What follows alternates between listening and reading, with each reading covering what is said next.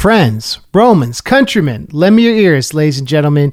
You are tuned to the MC Lars podcast. This is a long episode. I talked to Matt from Wheatus. He also plays bass with Mike Doty of Soul Coughing, front a lot. He plays bass with me a lot. Today is Monday, February 10th. This is episode 76. And Matt also plays in a band with his wife called the Ventura Project. I'm on tour right now with the Double Clicks and Schaefer the Dark Lord. We are driving to Orlando today. And the Double Clicks join us for the last week of the tour, but I wanted to shout out the rest of the dates. NerdcoreTour.com for tickets. It's my only tour of the year. Orlando the 11th, Atlanta the 12th, Austin the 14th, Dallas the 15th, Oklahoma City the 16th, Kansas City the 17th, Minneapolis the 19th, Chicago the 21st, Cleveland the 22nd, Ann Arbor the 23rd, Columbus the 25th, and Rochester February 26th. So this is my interview with Matt, one of my favorite people. It actually was his birthday last Monday, and we're going to end with Wheatus' cover of Mbop. So because it's such a long interview, we're going to jump right into it. This week's episode is brought to you by the Patreon Larsens. Thank you all for your support. For only $4 a month, you can get 2 brand new MC Lars songs and have access to my entire back catalog. That's crazy. Shout out to the new supporters, Eric Marshall, Dragon Raygun, and Brad. And shout out to the old ones, Rebecca Lau, Ross Mack, and Austin Green. Thank you all for your support. This is my interview with Matt Milligan from Wheatus.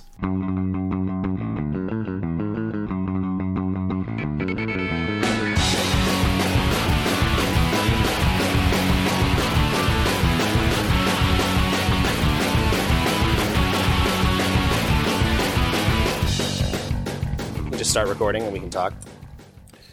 Boomer lives, Mark Maron. Okay, Boomer lives. Classic. That's good. You know, Mark, because his cat died, right? Yes, I did know that his cat died. That's what's up. Matt Milligan. Hi. Matt Milligan from Wheatus, and you play with Mike Doty. Yeah. And Front a Lot. And you, when I'm really lucky.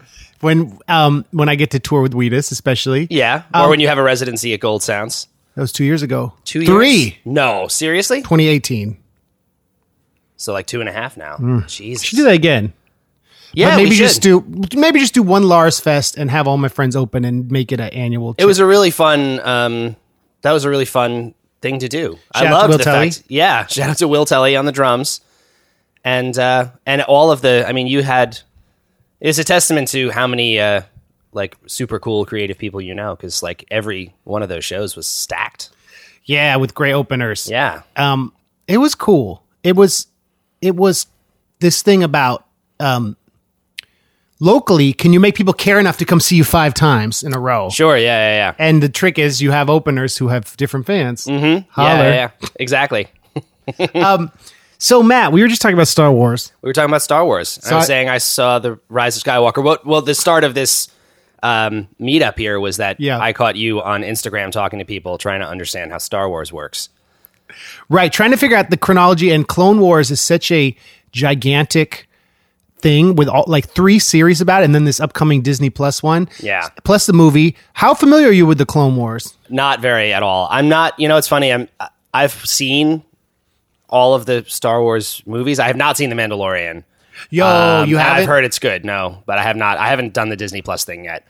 But I've seen all the movies and I enjoy them, but I'm definitely not like, I wouldn't call myself a Star Wars fan, even though I'd like them, just because I feel like that's a real loaded thing to say.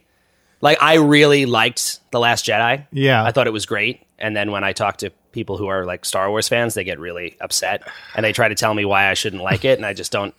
What do they say? Without spoiling too much. Yeah, no, without spoiling. Well, when Rey dies, it's sad. That's true. That's true. Oh, whoops. No, that like, I think people who grew up with these movies, which I actually kind of didn't. I did see them as a kid, but they weren't really like a part of my childhood. Like I know they are for so many people.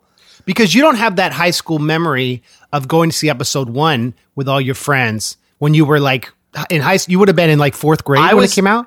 I did go see episode 1 in the theater when it came out. I must have been in like middle school. I'm trying to remember. We could figure it out, I guess. What year did that was Phantom 98, Menace? I think. 98, so I was like 12.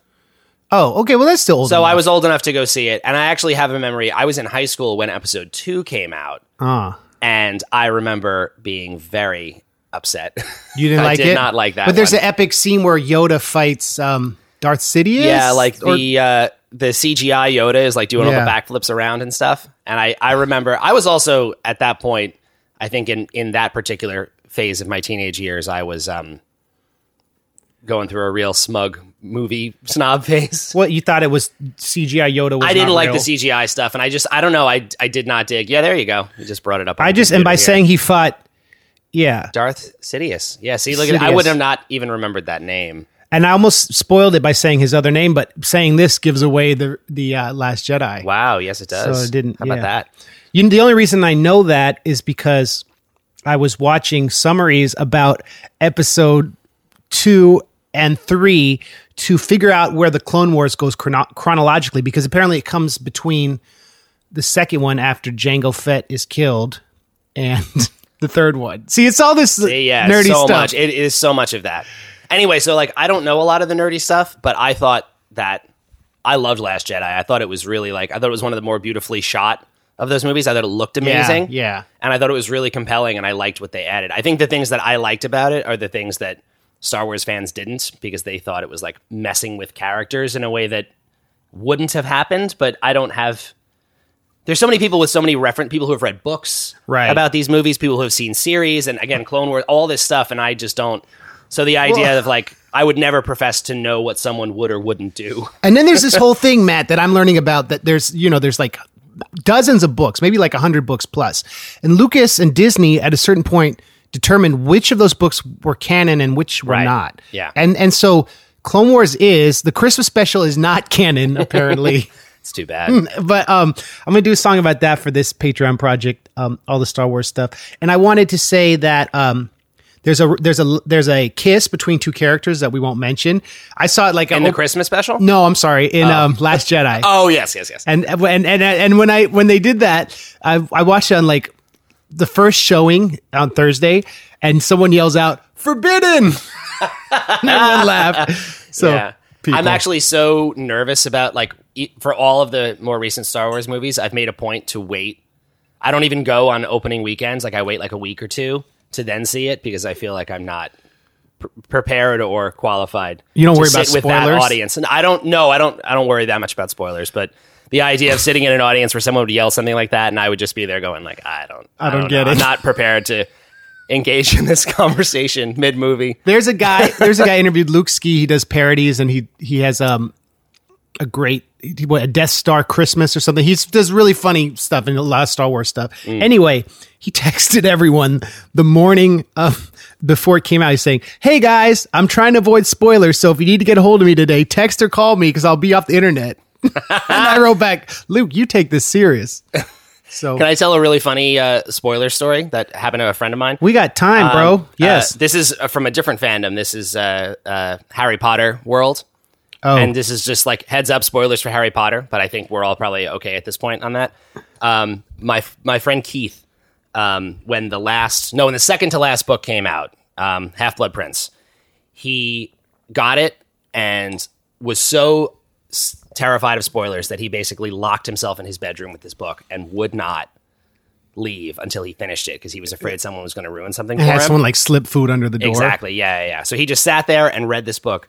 While he's reading the book, his dad is watching the news and sees a report about how people are spoiling the end of this book. People are actually going around and spoiling this story. And he misunderstands what the spoiler is and then goes up to the room. Keith is like 3 chapters from the end of this book. He's so close. And his dad just opens the door and just says, like in the most like making fun of him way, just goes like, "I know who kills Dumbledore." And so he misunderstood the spoiler because the spoiler was saying it's about Dumbledore. He thought that the spoiler was who kills Dumbledore, not the fact that Dumbledore dies. Oh. Keith did not know that Dumbledore was about to die. He was a few pages away from that moment of the Dad. book.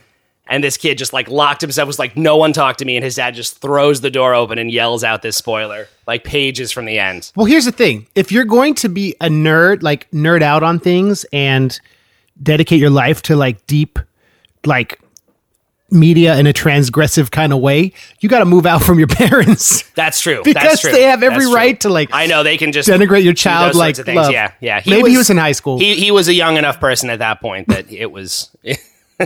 That was the sort of moment that makes you move away from your parents' house as soon as you're old enough. Right. So you can live in childlike wonder. Exactly. Yeah. Do I know this friend? Keith. I don't know if you do. You might have met him at one point. He's the brother of my friend Craig, who Craig's the. Ooh, good segue. Craig is the person who introduced me to Brendan Brown many, many years ago. So you tour with a band called Wheatus, who are known for their hit Teenage Dirtbag. Yes. And you have toured the world with these homies. And you and Brendan are probably the two longest playing people in the band. Yeah, I mean, well, Brendan founded the band himself. He was on the podcast. Like, he was episode 4. He was very early on, He gave me a new hope. He was a two-parter, right? Yeah. Which makes sense. That dude just talks and talks and talks. Well, now I do it as one. Yeah, it was like, we did like 2.5 hours. Yeah. That's what's up. And the cool thing about Brendan is, you probably appreciate this story. He came over and brought his mics and helped me set up because I didn't have this fresh setup yet. Yeah. And he helped make it happen. He drove all the way from Long Island just to sit down with me. That sounds about right. Love you, Brendan. That sounds about right. Brendan goes all in on everything he does. He Yeah. never will half-ass anything. And your guys' hit album has what, the 2-decade anniversary this year, right? This year, 2020. Yeah, the debut album came out in 2000. So this is a big year for us. So we're going to do we're doing a reissue of the record, which Brendan is, I'm sure, right now feverishly working on. Re-recording the songs, right? Yeah, re-recording the songs and doing 10 additional songs. So it's going to be like a double album now. So are you including Punk Ass Blank? we are not. Because Pete wrote that? No, this guy, Rich, who was actually the original bass player for the band, he wrote that song. So And every not song Brendan. but that. Yes. Are you doing, are you going to do Too Soon Monsoon, otherwise known as Hand Over Your Loved Ones? Nope. Suck Phony. There you go. You Yeah. did it. That's album 2, right? That's album 2. You know, it's funny. It was it last year or 2 years ago? I think it was 2 years ago, actually, because we did it at Lars Fest, was the 15th anniversary of Hand Over Your Loved Ones. And when we just played at Lars Fest, we played Hand Over Your Loved Ones in full for the first time ever. And was that the only time? We did it 2 or 3 times after that in the UK at like some special shows. That one's a funny one because that record like barely even came out. It is not. That was the record that got Brendan kicked off Columbia Records. I have the Australian Columbia release on CD. It came out like in a couple countries. It definitely didn't come out in America. Every once in a while, people find it in UK shops, but like it's sort of like they might have started printing them and then just been like, never mind.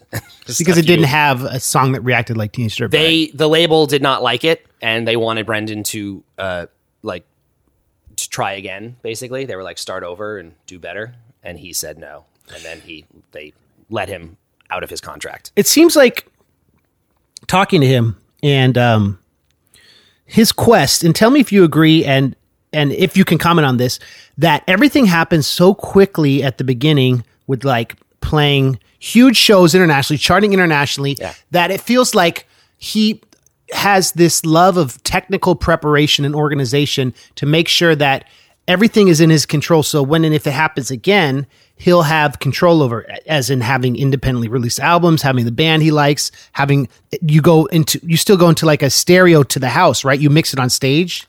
We do actually now send the like standard individual instruments to the front of house, but now we have a sound guy. So for a long time we were not touring with a sound guy, and that was why we had the stage mix. And then it was just, it took the control away from some local guy who Brendan thought would not know like what we wanted and how we wanted to sound. Stereo mix, right? Yeah, exactly. And the problem with that was in certain rooms that worked really well, and in certain rooms it just did not. Like it was there were times where if a room was like really prone to feedback, it would be very hard. We had to play really quiet to not feedback because the guy didn't have control of microphones separate from instruments. But in like when y'all were opening for Bowling for Soup, like in a huge like academy or something with giant speakers, I bet in those rooms amazing. It worked pretty well. Yeah. We actually had a harder time in smaller rooms, which is odd. That's like the opposite of what most bands would experience. But not Wheatus. You never do anything conventionally. We always do, everything's the hard way in Wheatus. And the weirdest, hardest way.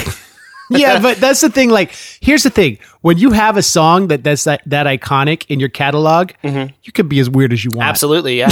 I think and pay everyone to be exactly. in the band. And going back to your original point, I think that a huge part of Brendan's approach came from a place of, when I've never been. I joined the band right after Columbia happened. Like basically, just as the band was regrouping after that experience was it 07? 06. The very beginning of 06. So this is my 15th year. I'm starting now with the band. It's actually almost to the day. I joined in January of 2006. Happy anniversary. Thank you.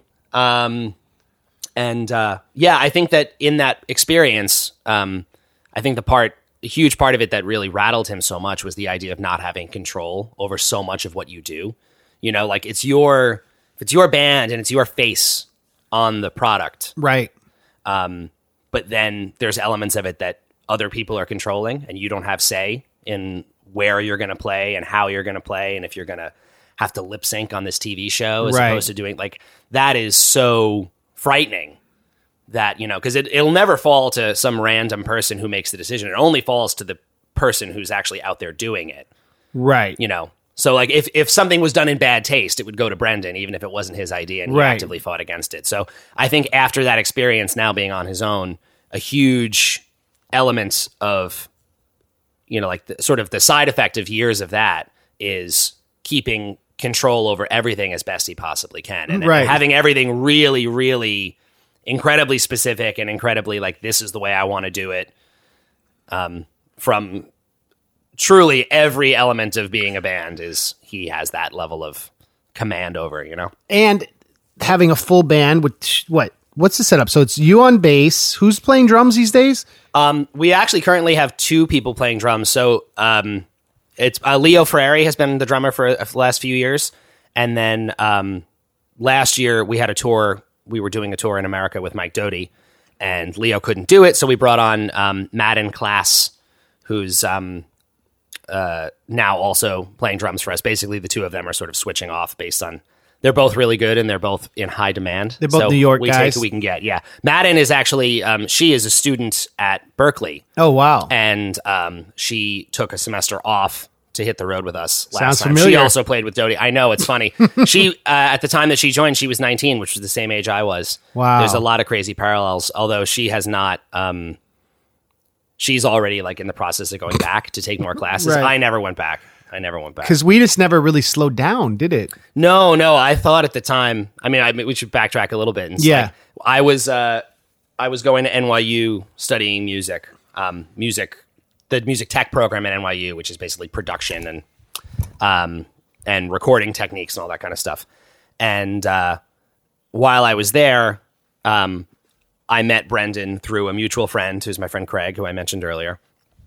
And their bass player was leaving, and we hit it off, and I went and I auditioned, and I got offered the gig, which was a tour was happening a couple weeks after I joined. And I took a leave of absence from NYU. I really thought I was going to go back. I didn't think that I was able to take a 2-year leave, no questions asked. And I thought that's enough time, but it was not, because again, it's now 15 years. So you, towards the end, you had to make a decision, didn't you? At about a year. So it's funny, January of 2006, and then I would say by January of 2007, I knew that I wasn't going to go back, because we did 2 American tours in 2006, and then at the beginning of 2007, we were scheduled to do 3 UK tours. One of which was with you. Yeah. I met you. We met at James Bourne's house. Yeah. In that was probably April. Yeah, in London, April of 2007, something like that. And we were both wearing Mindless Self Indulgence shirts. That's right, we were. So we knew we'd be friends. Hit it off right away. And you're the youngest, or you were the youngest member of the band. I was the youngest. I'm not anymore, which is a weird thing. That's weird, right? Yeah, it's changed. Time. I guess 15 years will do that. I know. Yeah, for sure. Yeah. So, And so that's interesting, man, because if you had gone back to school and taken 2 years off, they may have replaced you. Almost certainly, yeah. So with someone who would, so you wouldn't be doing, maybe you wouldn't have been a professional musician, which is the irony of being in music school. I know. It's funny. And Madden and I have talked about this a million times. She is actually, for me, it was an easier decision to make because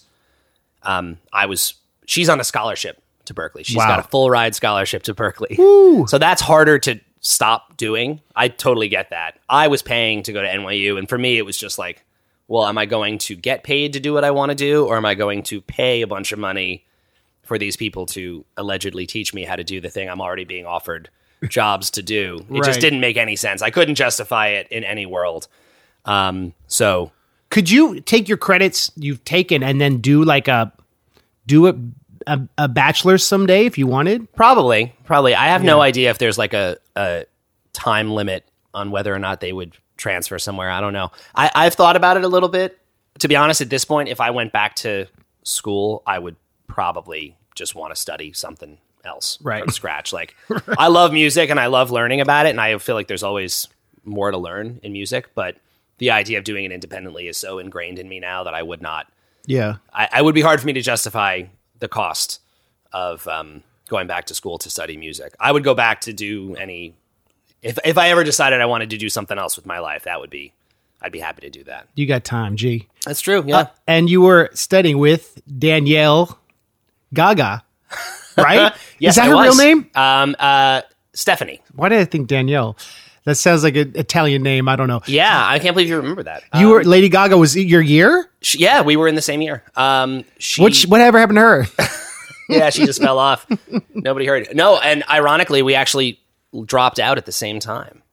Oh, wow. We did. Yeah, we left at the same time. I didn't know her that well, so it's not like... But you saw her around. Yeah. You had classes with her? I did have a class with her. We had an oral comprehension. Did she... Oral, AURAL, which was like a sight singing. Oh, that's not... Oh, it was horrible. That was like one of the most stressful classes. Was she awesome at it? She was pretty good at it, but the thing that we bonded over a little bit was that she was in music, like... Even at NYU, which was not like a traditional music school, right? Most students are either jazz or classical, because that's the background. And she was the only other person in the class. I am only from like a rock music background, and she was the same. Right. She didn't really have like. So in these classes, you're supposed to like, sight sing along to. You pick your solo, so everyone's doing like John Coltrane, Miles Davis type solos, and she and I were the only ones that were doing like rock music. Like she did a Guns N' Roses guitar solo. That's tight. Yeah. So that was the.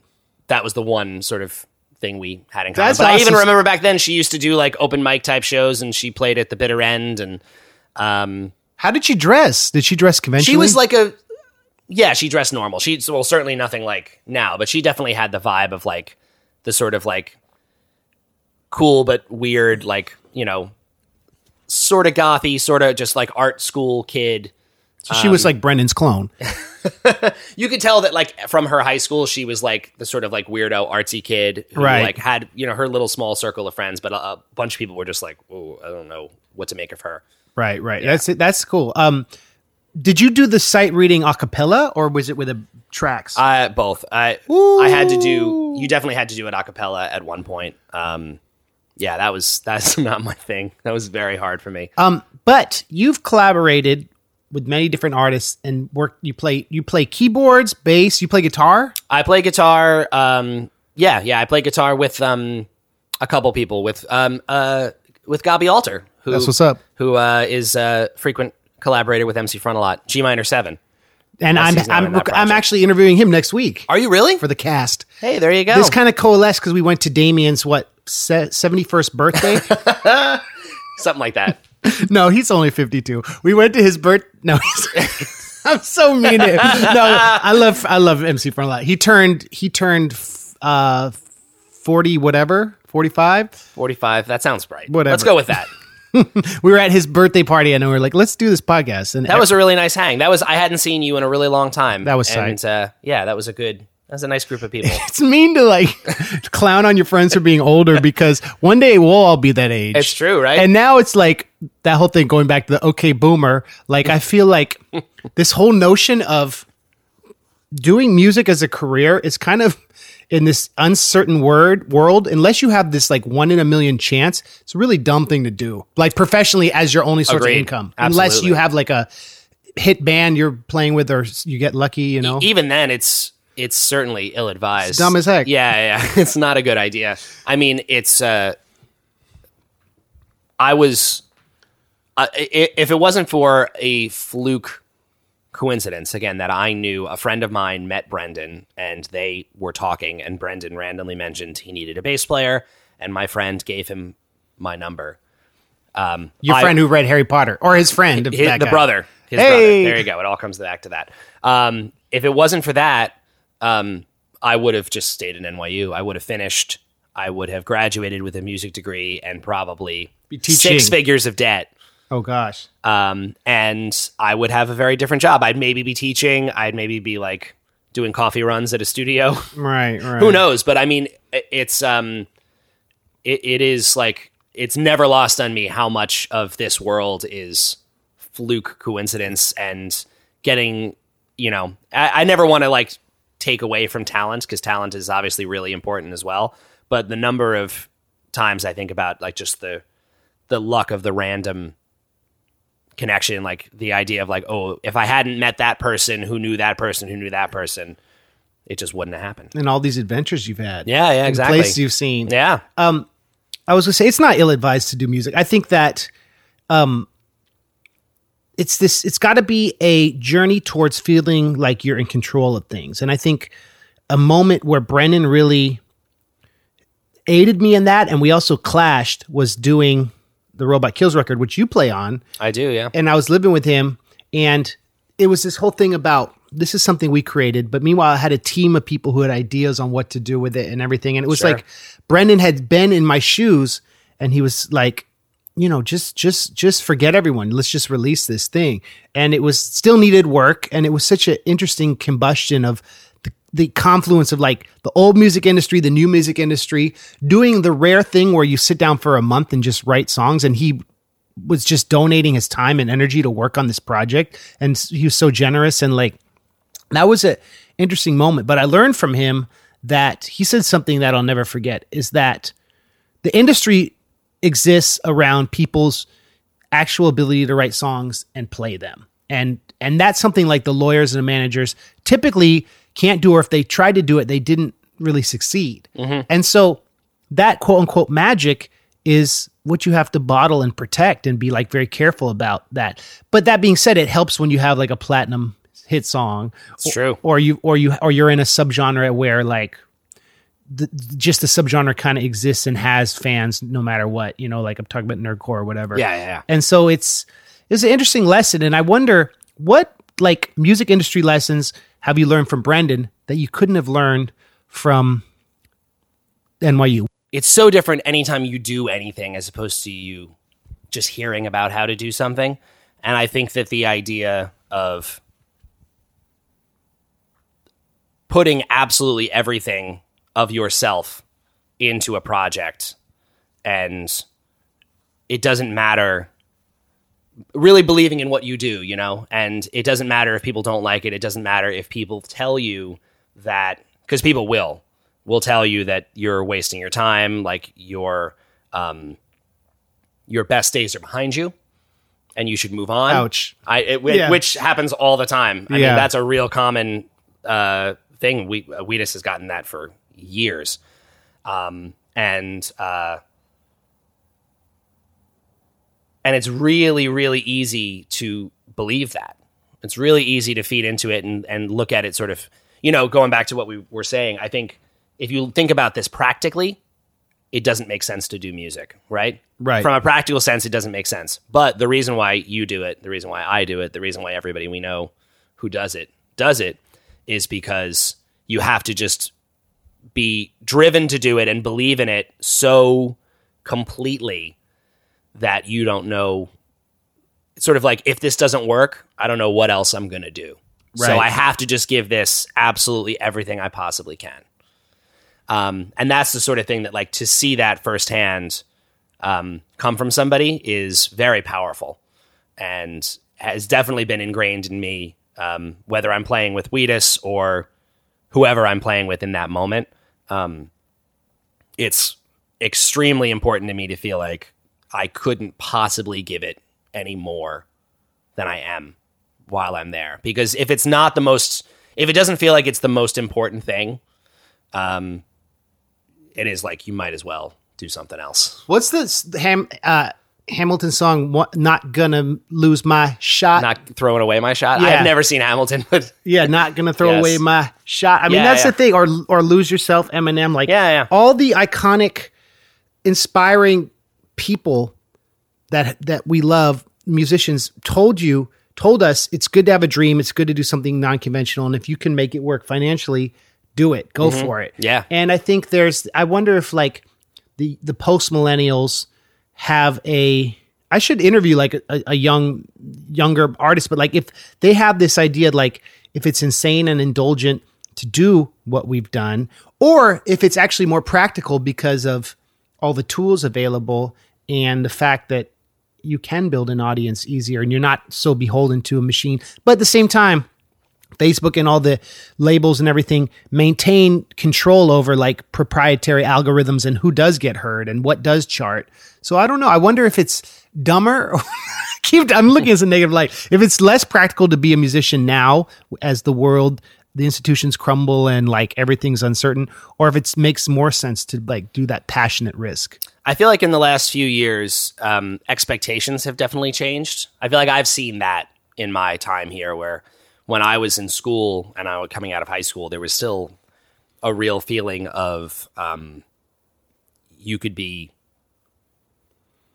get rich. Like you could be wildly, wildly successful and famous doing this. And I think that obviously that's still the case. Stars are still generated all the time in this MC business, Front-a-Lot. like MC Front-a-Lot. But Brandon B. Brown. but I think that at this point, there actually does exist like a world where people can make really specific and weird and interesting art, Right. And make enough money that they can actually just do it and have it be self-sustaining, like more of a middle class Right. model, which has built up over years. And I'm speculating a little bit here, but I think from younger generations and up and coming artists, I think I feel like expectations have changed a little bit. I don't think a lot of people are as dead set on record deals as they were even 15 years ago when I was getting started. I think people that was still like the be all end all, like you got to get signed. That's the thing. And now I think people are like, I don't actually have to get signed because I can make something and I can put it up on SoundCloud or YouTube or Spotify by myself and watch it take off. And, people have seen examples of, guys like Chance the Rapper who have just managed to, there's proof that you can do it in a new way. Right. And I think that has definitely changed things a lot. And it's interesting how the recent Wheatus stuff is a lot weirder than the old stuff. Absolutely. And mixed differently and it's just very artistic. It's like seeing Warhol in one room and then seeing like seeing Guernica in the other room, and it's the same band. Yeah. Which is great. It is. Well, I think we're in an interesting position where, in a way, Brendan is incredibly lucky that he can do whatever he wants creatively, because he has the resources to do it from having a hugely popular song. That song continues to sort of fund the band in many ways.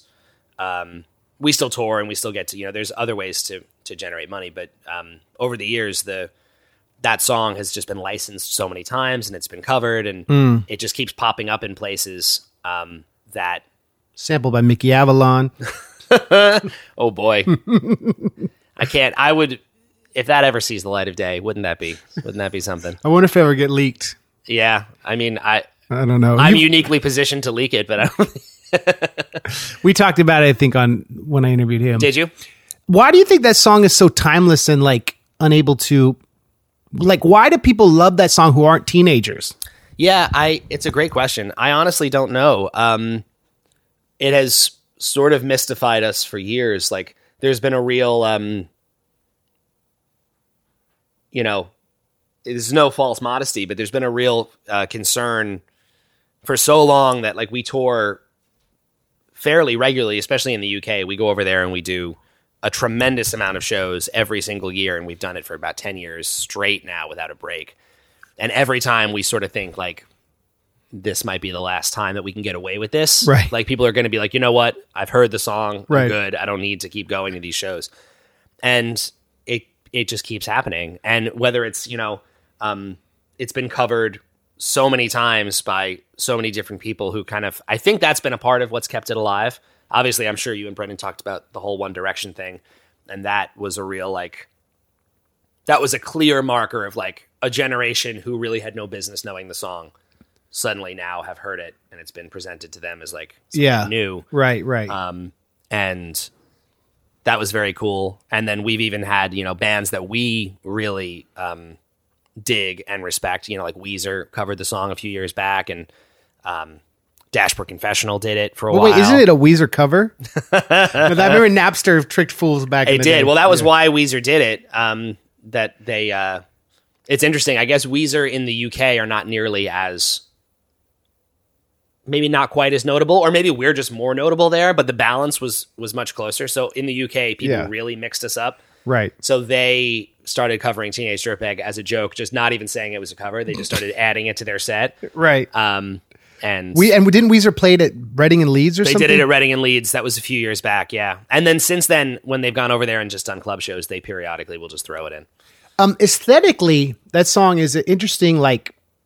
For me, it's this moment between Beck and Blink-182, right? It's even though Blink-182, I guess, predated it, between the aughts pop punk. But Brendan's always it's not a pop punk song. It's a folk rap song. But so many people I don't know. That's why it makes sense for y'all to open for Bowling for Soup or something like that. It's really interesting because I feel like if you listen to it on its own, in terms of instrumentation and musically and stuff, it's really not that much of a pop punk song. I think his vocal style, and a huge part of it is just where it was in time when it came out. What's interesting, and I don't think Brendan will be mad at me for saying this, but we just did a thing. Wheatus has a Patreon, and we do requests there. We did a run where we let people vote on songs they wanted us to cover. And we did a cover of Mbop by Hanson. Yeah. And that song came out in 1996, I want to say. Uh-huh. That, by the way, was the first MP3 I ever downloaded. Really? Yeah. It was one of the first CDs I ever owned. Holler. Middle of Nowhere by Hanson. And the production of that song is really similar to Teenage Dirtbag. And when we listened to it, we're like, this is kind of crazy, because it actually does sound a lot like it. It's got the acoustic guitar thing. It's got drums that are really kind of punchy, almost like a hip hop drum beat. You can tell someone's playing drums, but they're definitely the Dust Brothers produced that song. I didn't know it until we just did the cover. That blew my mind. They did that right after the Beck record, which is crazy. I should talk to Brendan about. We should end this podcast with that cover. That'd be ill. Yeah, we could definitely do that. That'd be tight. Definitely do that. It's high pitched chorus. It was and the record scratching, the hip hop influenced record scratching that plays throughout the song. Where's the scratching in Mbop on the chorus? It's throughout the whole chorus, and you don't really notice it because it's buried in there. But it's loads of it. Who's the DJ credit on the Teenage Dirtbags single? Pippi Long Scratchings. Who is Pippi Long Scratchings? I don't know. I've never met him. Apparently, it's an actual guy. It is a real guy. Brendan has lost touch with him. We don't know. It actually came up in conversation recently because we're re-recording the song, and we had to do new record scratching, and it was none of us. You couldn't afford Pippi Long scratching. It's not that we couldn't afford him. We couldn't even find him. We didn't know where to look. Brendan had no idea how to contact him. He was shot in a Hanson rivalry drive-by. Pippi Long shootings. Yeah. So we wound up recreating it. That's not funny because gun crime in America is sad. It's true. Yes. Go ahead. Sorry. That's okay.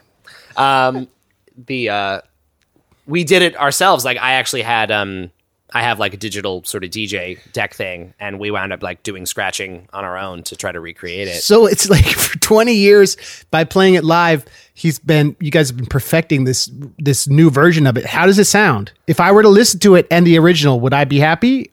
I think so. To be honest with you, I haven't, Brendan's still working on it. The last version I heard, I think he's gotten really, really close. It's a bizarre process to re-record existing songs. Can I ask, is it because Capitol for Perpetuity own the master? Is that why you're redoing it from scratch? Columbia owns the master. Yeah, they.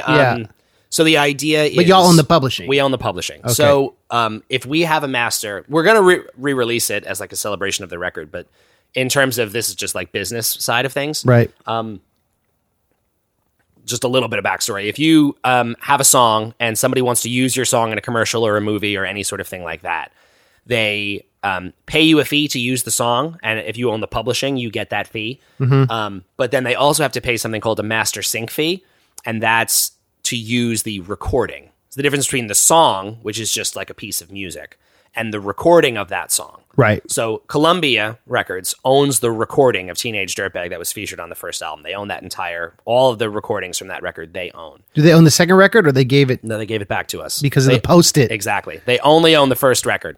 For those of you who want to know that story, listen to the early episodes with Brendan B. Brown. That's a little asterisk, like Marvel Comics. Perfect. For this. Okay, back to Matt.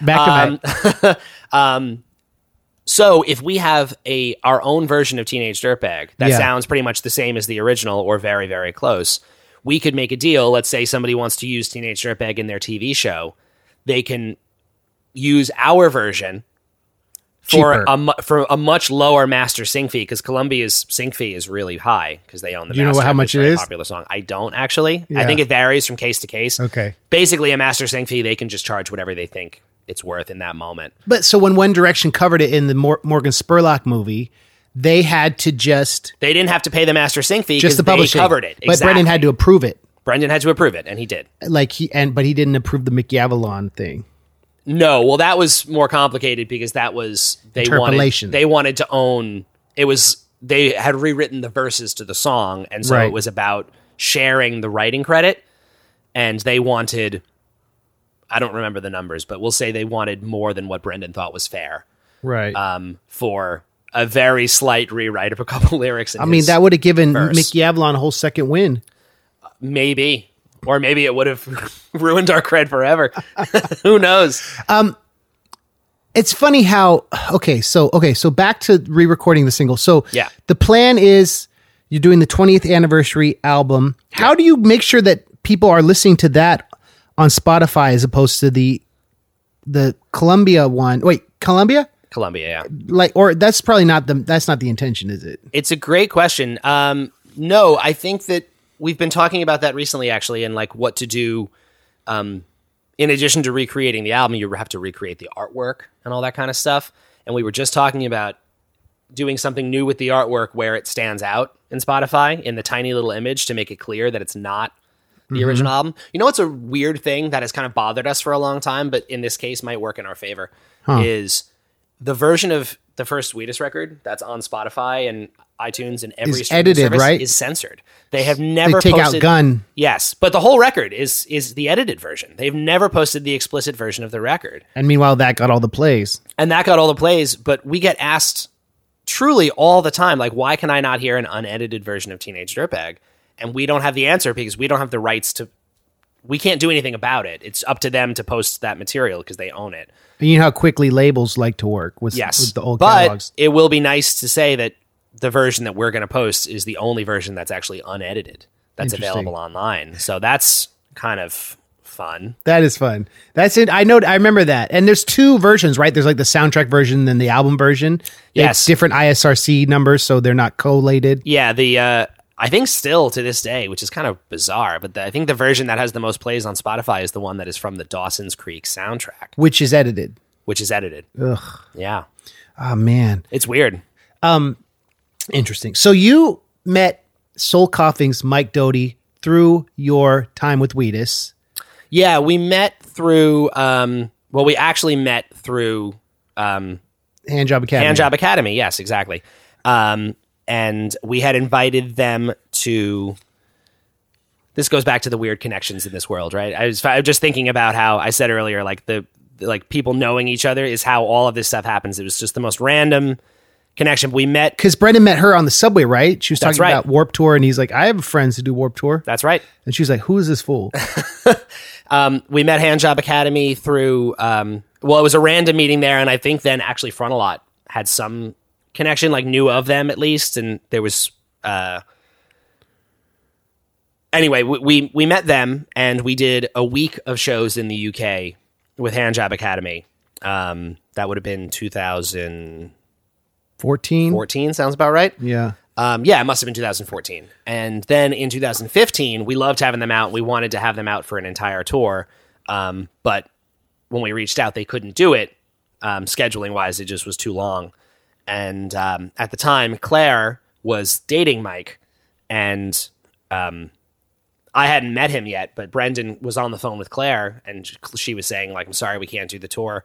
And the way I've heard this story is literally in the background on the phone, Brendan heard Dodie just go, I'll do it. Huh. And we couldn't imagine. I mean, Brendan and I, and most of the band, honestly, were like huge old fans of his and of Soul Coughing. El Oso, what a record. Yeah. And the idea of him opening for us just didn't even register. It was like, what? No, that's not how this would ever happen. But in England, they weren't as big, right? They were not. He had not been to the UK in a long, long time. So he was into it. And we were like, yeah, if you want to, that would be amazing. So he came out, and we wound up backing him up on that tour, which we have made a habit of doing. We did it with you on the first tour that we did with you over there. And it was great. And he and I especially like really hit it off. And now I've done 5 tours with Mike,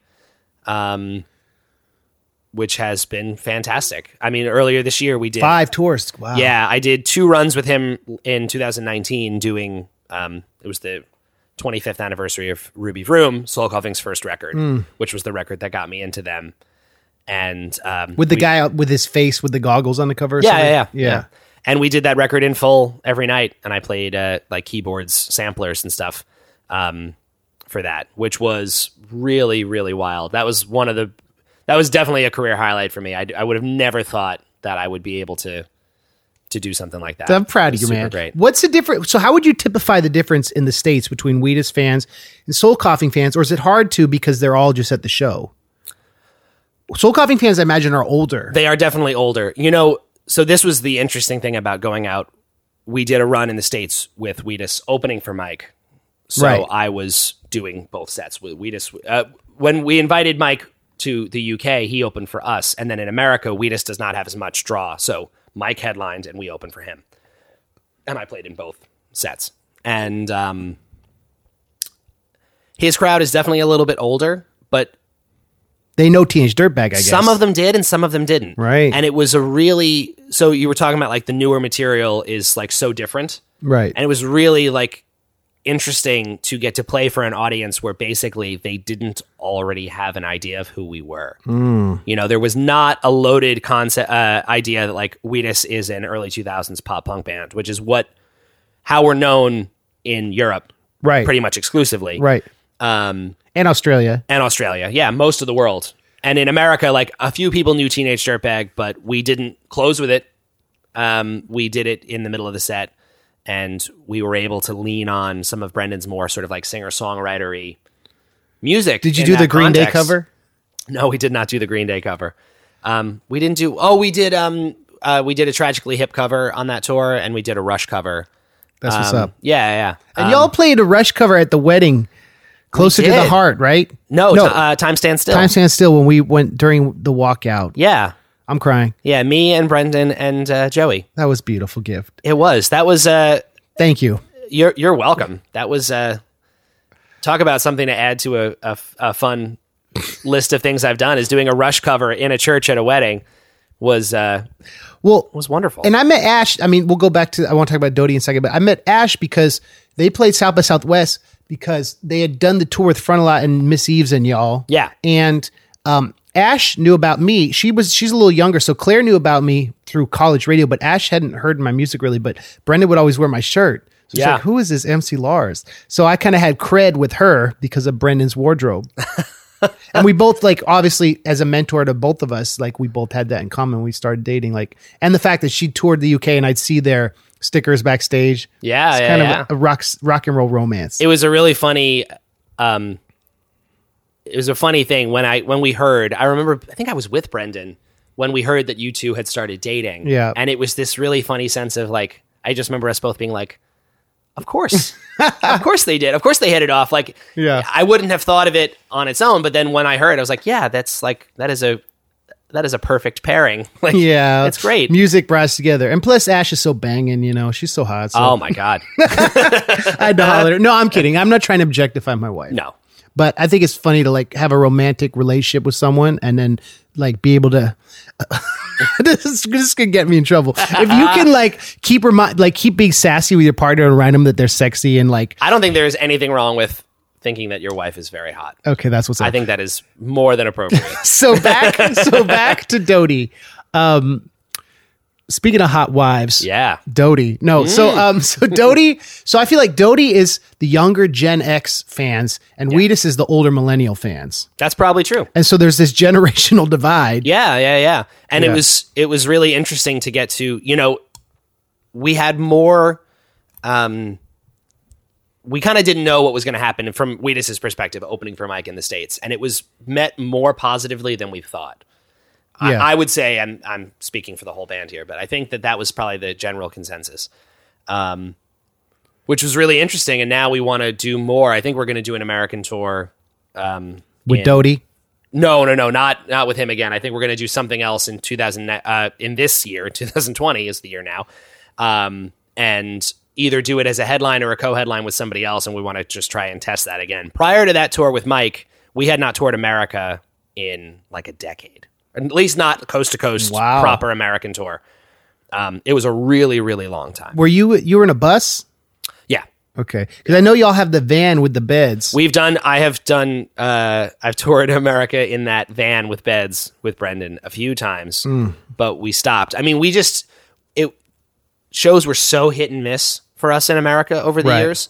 And by comparison, when we went to Europe or Australia or any of those places, they were so solid. And it was just, both, I would say creatively and financially, it was just such a great vibe going to these other places. It was really hard to justify. It's like, well, why would we get in a van and do a show to fit, 10 people in Durham, North Carolina, when we can go to London and fill a room. So we kind of let that fade for a really, really long time.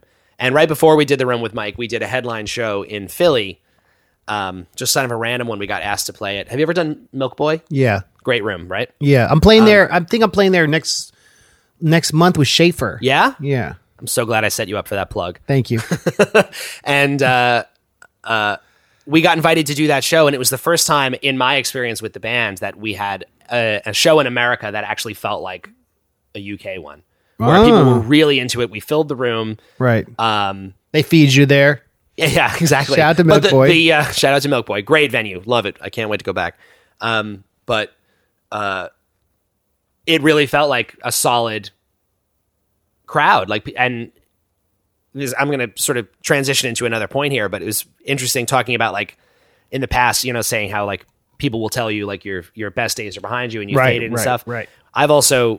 Brendan and I have talked a lot about some of my favorite acts are people who have been bands who are weird and who have existed sort of on the fringe for a long time. The Eels.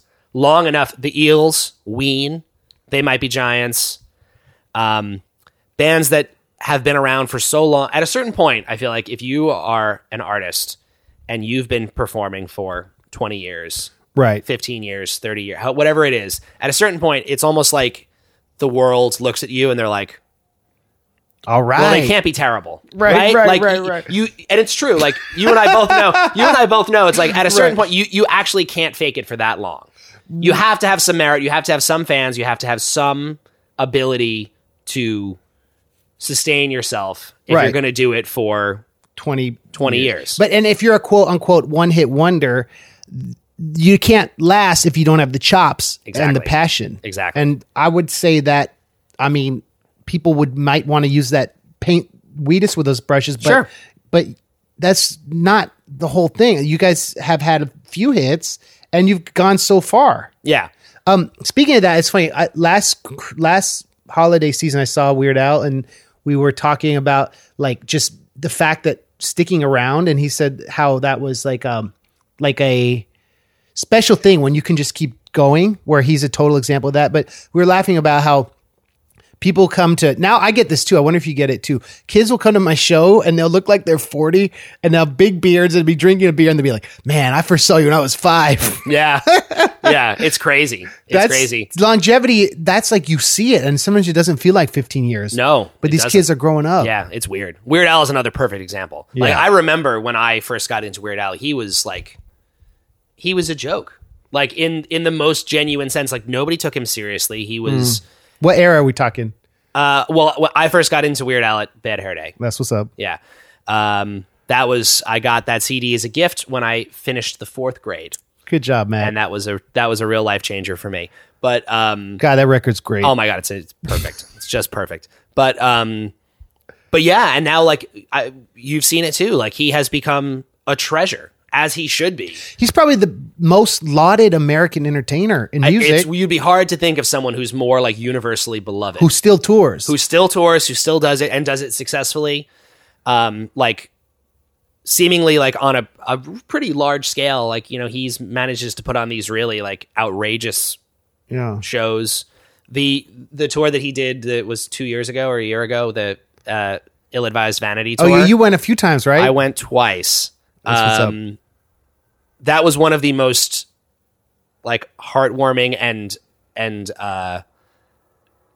what's the word? Like it was one of the most satisfying things to see someone like him doing a tour like that successfully, where he just like, I don't know. It felt like, even though it's not the ending, it felt like the most perfect, like happy ending to a music story I have ever seen in my life. I was moved, genuinely emotionally moved by that show.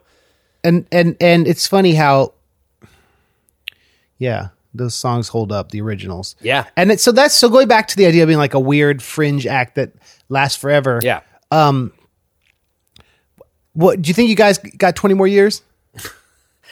20? Man, I don't know. You know, Brendan is, how old's Brendan now? 40? 40. No, Brendan's 46. So he's Frontelet's age. Yeah. So yeah, he and Damien are about the same age. That's why they get along so well. I can say Damien, right? That's all right. Damien Hess. Yes, they are about the same age. Brendan's 11 years older than me, so I've always sort of felt like it's on him. I don't know how long Brendan. So he was younger than you when you started the band. I know. I realized that somewhat recently. Like when I met Brendan, he was younger than me when I started the band, but now when I first started with the band, Brendan was younger than I am now, which is a weird. That's crazy. Weird thing to think about. There's nothing and there's nothing wrong with being like a middle class nostalgia act who does his or their music for their living. I mean, that's actually that's like the perfect end game. What more do you want? Like there's a funny Spose lyric. They go, "How does it feel to be a one-hit wonder?" And he goes, "I don't know. How does it feel to have no hits?" It's true. Yeah. It's really, really true. Yeah. I mean, I agree. I think it's great. And I think he's in a kind of perfect position. At the same time, you know, at least for the last few years, and this is not trying to air Brendan's business too much, but, you know, that song generates enough for him that if he wanted to, he could stop and he'd probably have more money. He would definitely have more money. He could live off royalties and probably would do okay. Yeah. I mean, you know, maybe he could do some other but he could retire the brand Wheatus and he could do something else. And most of the money that he could probably sustain. You never know with that sort of thing. Like maybe it will eventually fade off and he won't get that kind of those checks as consistently, but he could, but he chooses not to. He would rather be broke investing every penny back into the band so that he can play and he can continue to make weird new records, right? Which I respect the hell out of that. I think that's like a really, you know, that says a lot. But at the same time, if at some point in the future he was like, you know what, I kind of need some time to just be chill and not be so like nonstop work all the time, I would be like, yeah, I totally get it. You meet a lot of musicians in this industry and you meet a lot of performers, but you don't meet a lot of artists. Brendan is an artist. Brendan is an artist. It's very, very true. And because artists are uncompromising and like the quote unquote smart thing, an industry person would be like, Brendan, do an album with major chords, poppy lyrics, normal time signatures, do it in a week and recreate what was your formula. Mm-hmm. And he's like, nah, if anyone tells him that, nah, I'm going to produce it myself. Yeah, he doesn't want to do that. I'm going to record it through a phone or something like completely unconventional. Yeah. I'm going to have and then there's a thing where like he has you all used to do, you'd have to play the whole song start to finish, and then he'd do like 1,000 takes. We did 2 records. Well, it's now like as a pair, Lightning and Jupiter, the 2 EPs, and those were recorded live in the studio. So we did start to finish. Yep. No overdubs, nothing like that. Not the whole album, per track. Per track. Yeah. That's still impressive. And that was like, we did each song like at least 100 times. Because we were also figuring out the arrangements as we went. Like we were kind of coming up with different parts, and there is something to be said for like when you play a song that many times. It's like when you do something live, you know, when you go on tour and you do a song over and over and over again, you discover new creative ground that you had never thought of before. Right. And that to make that happen in the studio is super cool. It's expensive and it takes a long time. Were you recording out in Northport? Yeah. And so he had all y'all on salary or whatever. Oh yeah. Ooh, that man. He's generous. Yeah, no, he is. Again, it goes back to the money thing. Like if he wanted to, he could live a much more comfortable life, but he would much rather pay every cent to pay for his musicians and his gear and his tour bus and his tour buses. Yeah, exactly. And all the expenses that go with it in order to do, and like MC Lars opening and MC Lars' opening slot and, all of that, and flying his gear. He won't use rented gear, so he flies his own equipment to the UK for an astronomical price because he doesn't want to have to plug into like a Marshall stack. He wants to have his own special guitar setup and all that stuff. So when y'all opened for the Busted reunion at Wembley, we did the Busted reunion tour. We did 18 arena shows. One of them was at Wembley. Yeah, and we did 2 nights at the O2 in London. That must have been like such a great redemption for y'all, but especially Brendan, like having fought tooth and nail and then now being remembered and lauded by this legendary band. And he's kind of been a mentor to James Bourne in a way. Yeah, for sure. Right? For sure. It was a really incredible opportunity and a genuine, you know, because Wheatus has fallen off the radar in a way. Like we've actually managed to battle against this for years, but for a long time, the biggest problem we had over there is like, it seemed like every single time we toured, after every show, at least one person would come up to us and be like, I didn't know you guys were still a band. And we have never not been a band, but when you don't have radio singles and you don't have that kind of play as much and you're independent, and you don't have a PR campaign constantly reminding people, people just don't notice and they think you're gone. I get that comment too. Oh, MC Lars is still going. Still going. I hate when people say that, but also I'm like, well, at least you heard of me. Exactly. So it's not a nice thing to say to someone who hasn't had a hit recently. I think it feels more loaded to us than it actually probably is to them. Oh, you guys still exist? Yeah. What did we think we went on hiatus?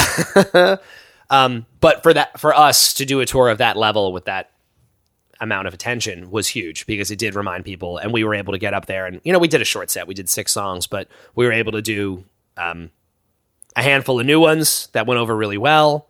And then I bet that helped your guys' numbers on return. It did. I mean, it was fascinating to see, like, to play those huge arena shows, you know, where we're playing to like, you know, 20,000 people a night. And then actually when you do that level of show, you can look at Spotify and you can actually see the numbers of like, we did 1 track from the most recent like LP we did, and that song instantly became the most played. What was the song? 14. And it was crazy. Yeah. It's just a bizarre thing you do realize that like it's so obvious, but it's true. Like if the song is good and you play it for enough people, they will actually, it will catch a little bit. I mean, imagine that. It's just it's cool. Using that to leverage your new stuff. Yeah. But this is like an unparalleled feeling, and I've never had this feeling at this level. Playing a song for 20,000 people that everyone knows, everyone adores, and they have an emotional connection to it and are reminded of a certain moment of their life. Like that song for me, my first girlfriend and I in high school, it was like one of our songs. Because one of our first times we hung out, we went to a concert and like, it was like this whole thing. Anyway, that song is like a moment in everyone's life. And to have 20,000 people singing along, I mean, it must be one that, as a musician, even though you didn't write it, it must be like one of the most amazing feelings. It's very surreal. You know, it's funny. I've had this experience with like, it's such a great, reminder as a musician, primarily, you know, like I've done a little bit of like my own, you know, writing and recording over the years with a few people, but generally speaking, I you know, am a player. And true player. A true player. I really walked into that Wait, one. the Ventura Project. Yeah, I have a band with You and my your wife, wife. Joey, who's also in Wheatus.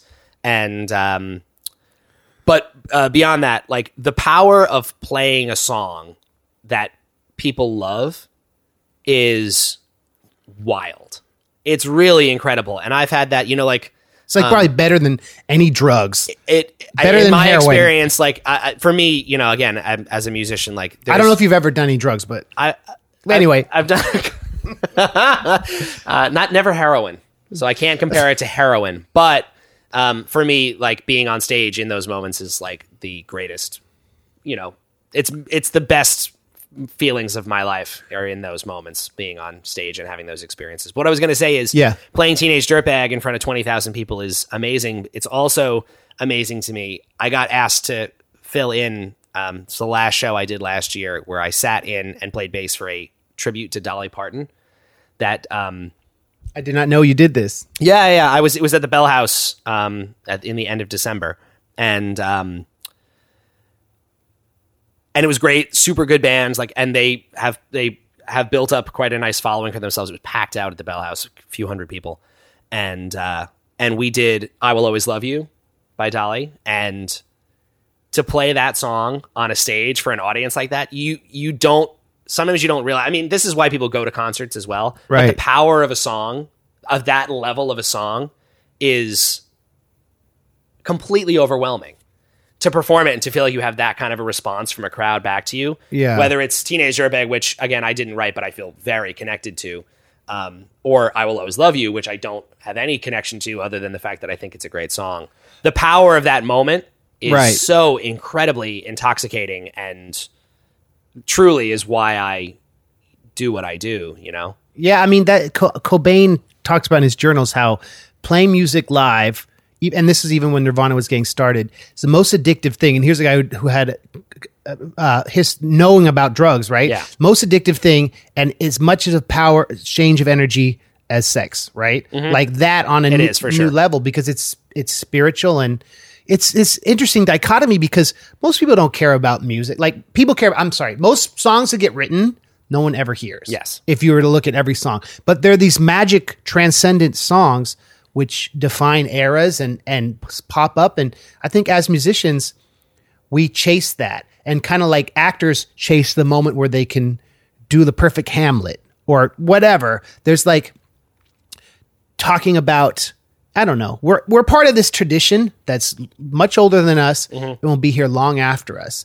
And the fact that we've all met in this scene and gotten to travel the world and stuff, it's such a blessing, man. It really is, yeah. And our friendship's a blessing. It is. We've had so much fun. You know, I actually have to say, because I thought of this the other day when I was thinking about seeing you for this. Yeah. When I joined Wheatus when I was young. I was 19 years old when I left college to do it. And in those times, I had a real, which I think a lot of people deal with, and I still do sometimes, but a real like feeling of like imposter syndrome, where I was so concerned. I was like, oh my God, at a certain point, someone's going to realize that I don't belong here, right? You know, and that this is not where I should be. I'm not a professional. I'm not qualified. All these people are professionals, and I'm not. And they're going to find out, and I'm going to be out of here. I feel that every day, Matt. I worry about I still do. I've Right. gotten at more peace with it over the last few years, but it was really, really rough back then. And you were the first person to hire me to play after Wheatus. Huh. Like we did that tour together, right? Where I played bass for you, but as a part of Wheatus, you know, like we backed you up. But then after that, we still continued to play together, and you called me in, and I played with you and was it John and John Longley and Mike Russo, and we did a handful of shows.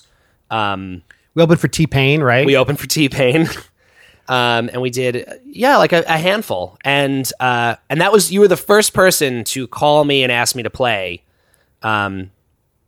Really? Just outside, completely outside of Wheatus, and that was at the time like one of the most validating and like important things for me, like growing as a musician. That's dope. So thank you. Hey, I didn't know that. Yeah. Well, here's the thing that I love about playing shows with you. that you're different than other artists. You are ready. Whenever you come to a practice, you know the songs, and it's never you that we have to redo parts for, because you put your time into it, and you have like, I think like, I was going to say like a savant kind of memory, but savant maybe has some pejorative implications, but you have this memory for scales and notes that I don't have. Like I have to, if I'm going to play Robot Kills on guitar, I have to practice that all day, even though I played that song forever. Yeah. You just have this ability to learn songs, and maybe that's sight reading with Gaga that taught you that or something. But how do would you agree that your memory skills are better than most people? I think it's actually one of the luckier qualities that I have. I say lucky only because it's not something I really ever worked on. I just have had that ability where I'm very good at like I can learn something and remember it pretty quickly and pretty immediately. And it does lock in. Like right now, I mean, I would need like a moment, but I could probably remember most of your set fairly quick. And we haven't played together in maybe 2 years now. Oh my gosh. But yeah, no, I have a pretty solid memory for music. Like if I listen to a song and I have it like under my fingers, it kind of just stays there. That Matt is why you get to tour with Dodie and Damien and everyone else. You know, I mean, it's like what is the Peter principle? You rise to your highest level of incompetence. Have you heard that phrase? No, I haven't. So it's like, I really like that though. You won't be promoted more than you're capable for. Yeah. So this imposter thing, that's interesting because you're able to prove that you could keep going. And also, you're easy to get along with on tour. I think people who are, I don't know, I found that people who are difficult or demanding or diva-esque, you don't hire again. No. You know, I've had people who are difficult on the road, and I don't tour with them anymore. Yeah, no, it's very true. It's very true. I try to be. I mean, I've gotten very lucky. I've toured with a lot of people over the years, and with very, very few exceptions, I have gotten along really well with everybody. Like I feel like I've gotten very lucky that I've worked with really great groups of people, and nobody who really was like a problem or too much of a diva or like a partier or anything like that, you know? That's great, Matt. So Matt, you know a lot about music subgenres. You are like encyclopedic, and you have one of the biggest vinyl collections of all time. Do you still have all that vinyl? I have a lot of vinyl. I did downsize a tiny bit. I moved to Joey and I moved to Astoria like 2 years ago from Greenpoint. Yeah. And I had to downsize a little bit just to fit everything into the spot. But I don't know how many, but definitely in the thousands of records. In the thousands? Is it insured? Yeah. You have renter's insurance? Yeah, I have insurance on the house that I've definitely factored that in. I remember when I sublet your room for you when you were on the road. Yeah. I was like, there's so much vinyl. I was like afraid. I didn't touch it because I knew it was like you could have touched precious things. But you know a lot about subgenres and musical history. Let's talk a little bit about black metal. Okay. So what do you know about black metal? I know a bit. Well, we're talking about like the original like Norwegian black metal, like the true Norwegian like black Burzum metal. and Mayhem. And Mayhem, yeah, sure. Lords of Chaos. Yeah, so I've been thinking a lot about Lords of Chaos, and I bring it up because that's how bands are not supposed to treat each other. Yeah, that's a great example. I mean, it's an amazing. I think it's such a crazy story of all those bands, and we can't even tell the whole story here, but real brief, let's do it. The story of Lords of Chaos with Mayhem. Yeah. So basically, the original like black metal scene out of Norway was these bunch of bands who were all sort of competing for being the most legit and satanic and horrible black metal. And they felt like the bands like Sepultura wore cargo shorts and therefore were not real metal. Exactly, yeah. These guys were real metal, and to prove that they were real metal, they would actually go out and burn churches and attack people, and it was like a real incredibly... Kill people in parks. Yes, exactly. It was no joke. Like it was crime. Stuff that you probably shouldn't do. Yes. And and also, I want to say, in Scandinavia, the churches are stave churches, meaning they're like these ancient wooden churches as opposed to like the Catholic churches. And so it was this idea of we're reclaiming our pagan roots by destroying the hegemonic like power of the Christianity in Scandinavia. Yes. So we're going to burn down these wooden churches. Exactly. Yeah. And it came to a head where two members of the community, one was Varg Vikernes, murdered. It was Euronymous, right? Yeah. He murdered Euronymous in a fight that they were having over. I don't even remember what the argument was about. It was, again, just like all rooted in kind of cred, right? Euronymous had released Burzum solo records, and he felt like he owed him more money. That's right. And so there was this kind of schism where Hieronymus was saying, "Oh, I'm going to kill Burzum. I have all these plans, blah, blah, blah," or Varg. But originally, the original singer of Mayhem had shot himself in the face, and they used that picture for their live record. Yeah, for their live bootleg. And Hieronymus walked in and then rearranged the pieces and took the pictures before calling the police. He also didn't he take a piece of his skull and made a necklace out of it? Yeah, so that's what's up. It's such a crazy story, and it's when you hear it, it just seems really like kind of cool and unbelievable, but also it is horrifying. It is absolutely horrifying. Yeah. And Varg is out of prison now, right? Isn't he? Yeah, and he just got shut down on YouTube for having these kind of a racist YouTube channel. Yeah. So he's not necessarily a person that, you'd want to be friends with. No, probably not. Because he killed his bandmate. He stabbed him to death. He did racist YouTube videos. But, one of their first album is Tolkien themed. Yeah. That doesn't forgive him. No, it doesn't. The song about the song Dunkelheit or whatever is about the Eye of Sauron from Lord of the Rings. Yeah. That's what's up. Those records are like, again, I hesitate to praise it too heavily based on all of the things we were saying. But if you want to talk about iconic music from an era and genre-defying music, right? Those Burzum records, Mayhem, like that scene, it is so incredibly specific and unique to them, like really kind of lo-fi. Like they obviously didn't have a whole lot of money for their recording, so they kind of sound terrible, but very unique. Like this, like incredibly loud, nasty metal music. Recorded very lo-fi and very DIY.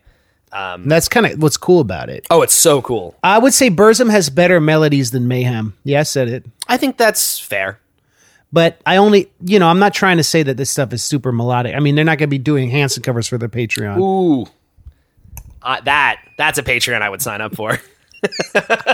Burzum. Yeah, here's the thing. When I play, I feel weird about listening to Burzum on Spotify because he gets a fraction of a penny, but he lives in this farm in France with his kids, and he doesn't vaccinate them, and he and his wife are a little bit. Gosh, I wonder if any Burzum fans are listening, but they're a little. Probably some. They're a little. They're. When that guy who massacred all those people in Finland or whatever at the summer camp, he sent all these manifestos, and one he sent to Varg. Right. He's like part of the the clique of people who aren't necessarily like SJWs. Yeah. This is a whole like incredibly long conversation I've had with people over the last like, can you bump R. Kelly? Can you bump Michael Jackson? Exactly, which is this is really simplifying it and doing it very quickly. I sort of believe that it's up to the listener to make that call. Like, right. I don't think there's a sweeping judgment you can make in that regard. I think if you go back through history, it's very hard now. So like right now, I think for most people, the idea of like really like getting into an R. Kelly track is problematic and difficult, as it should be. There's a lot there. It's really hard to think about.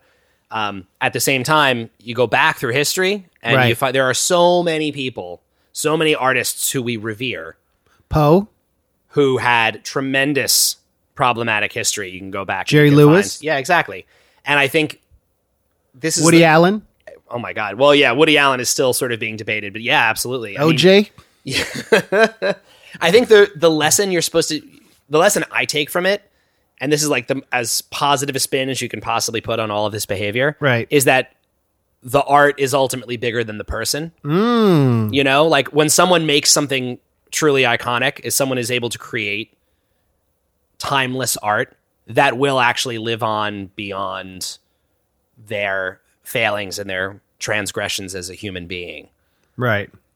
And it takes a long time. You go back and look at the history of like Miles Davis. He did a lot of heroin. Not a nice guy. Was he not nice to women? No, he was not nice to women. Or even, like John Lennon, another great example. John Lennon had so many. You could go back and Led Zeppelin. Yeah. Oh my God.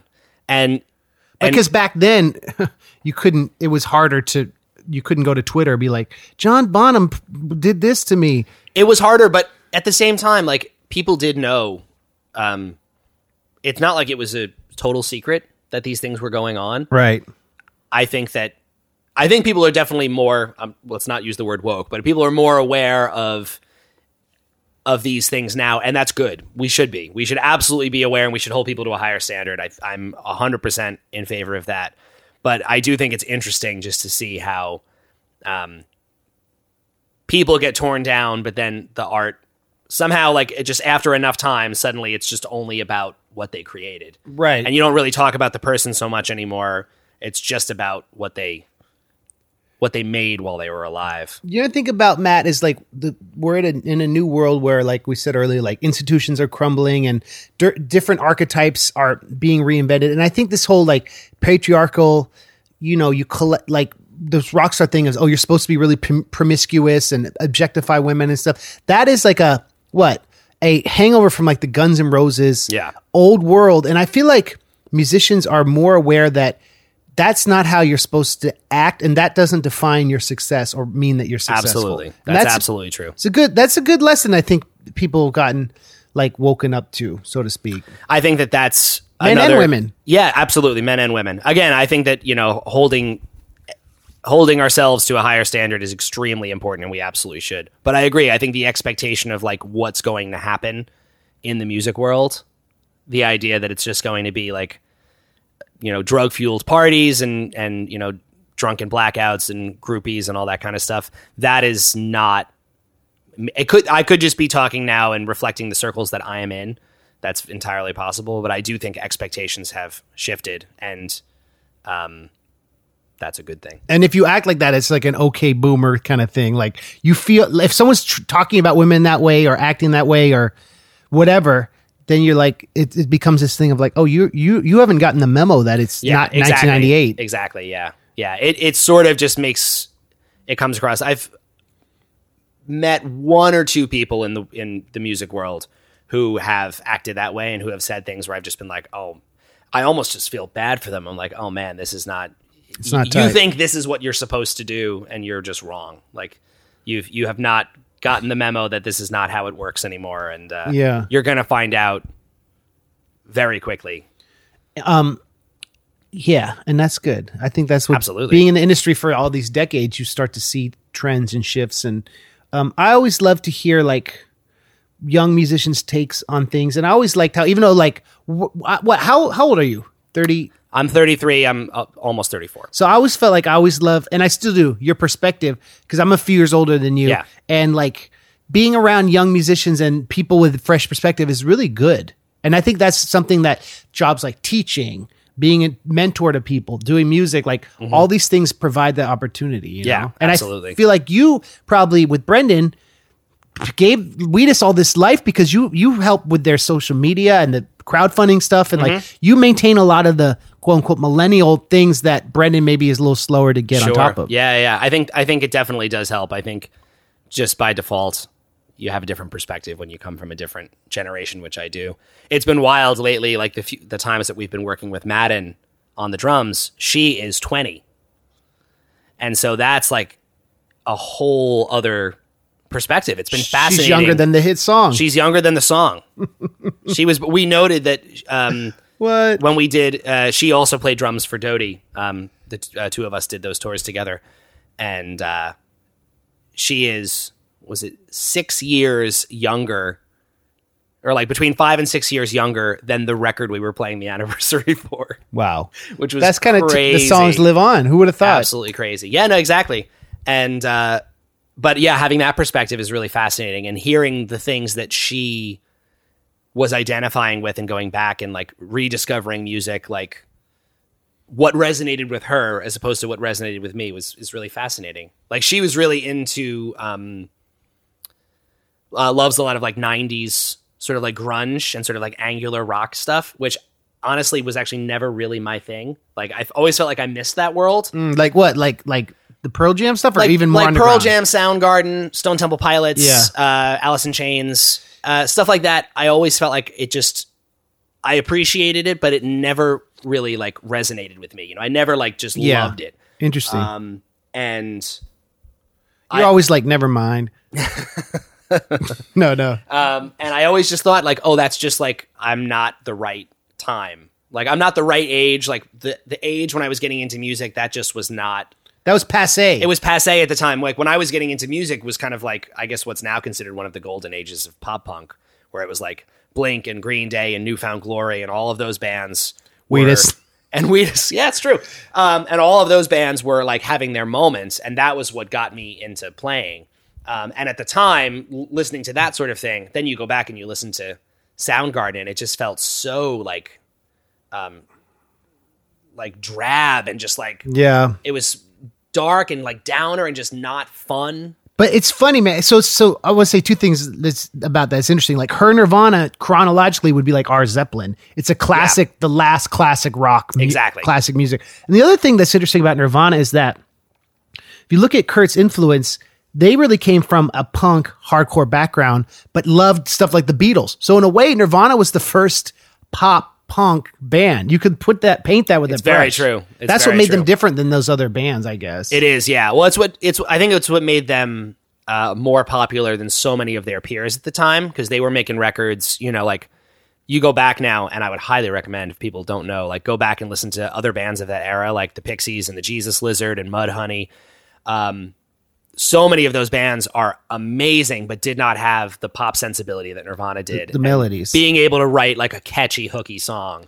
His willingness to do that was what took that sound and brought it to that level. And his inability not to do that too, right? True, the fact that like there's really only 3 real Nirvana records and they all have really clear melodies. They do, yeah. And that's tight. So my last question for you. Oh, yeah. Matthew Milligan. Sure.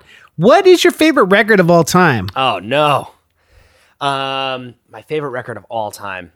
What a question. That's such a tough question. People don't like being asked this, I think. Well, it would be really hard. You can say you don't have one. No, I'm going to say the first thing that popped into my mind. And the first thing that popped into my mind is Revolver by the Beatles. Oh. But I mean, that's Chuck D's favorite Beatles record. Oh, yeah? Yeah.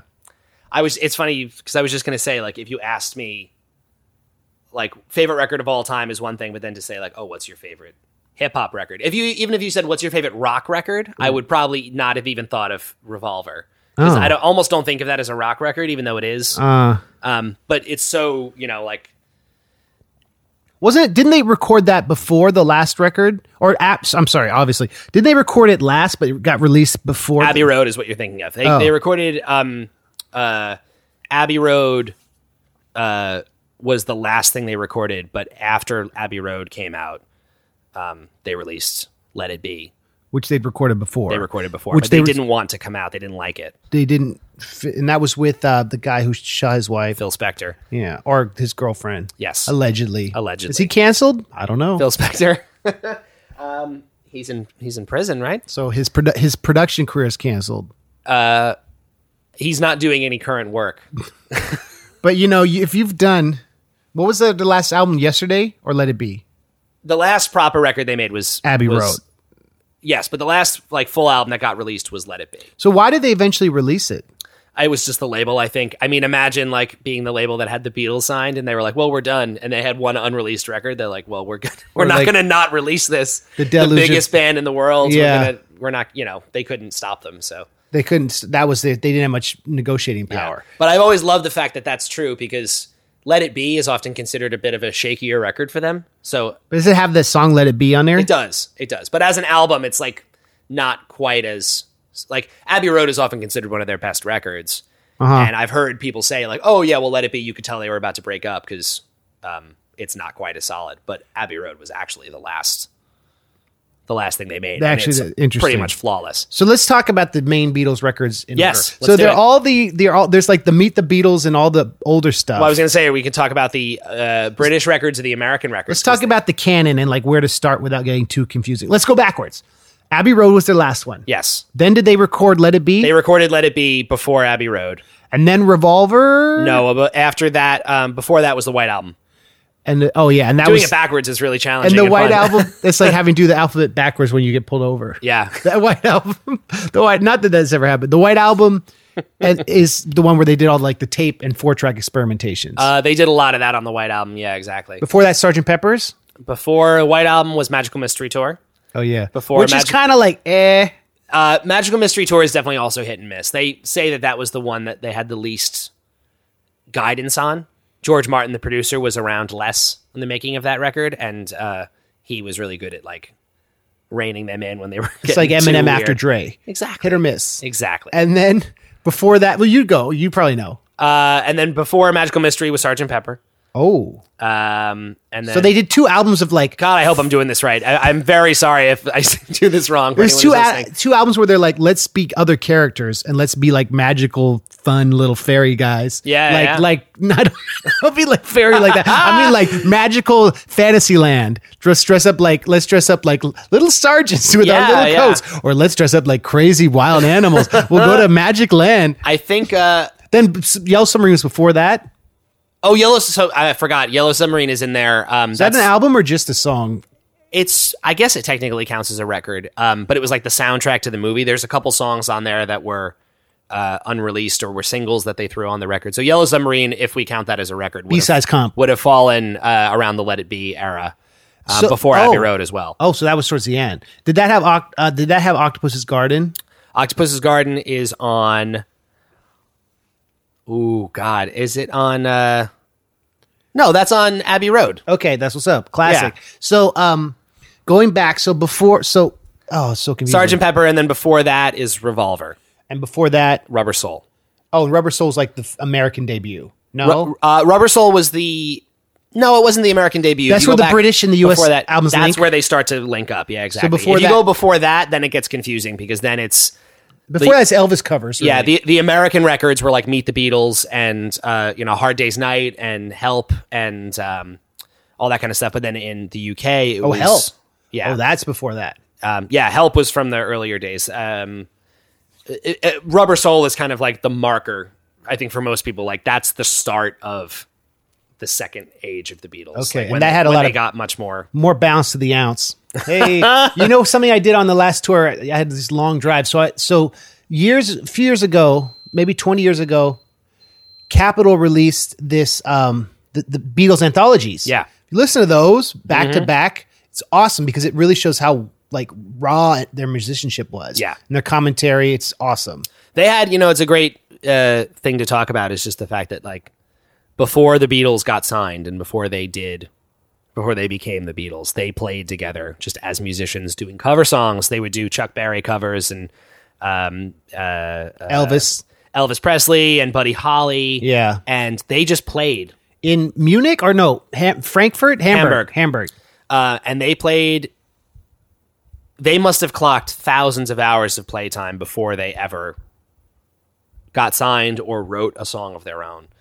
And it's one of those things that's like, one of my favorite things about the Beatles' career is that it happened so fast. They made so much music in like 9 years. They were only a band for 9 years. Wow. And in that amount of time, they released, what's the total count on records? Like maybe 12. And they're like, almost all like just flawless examples, like some of the perfect pop songwriting and recording ever made.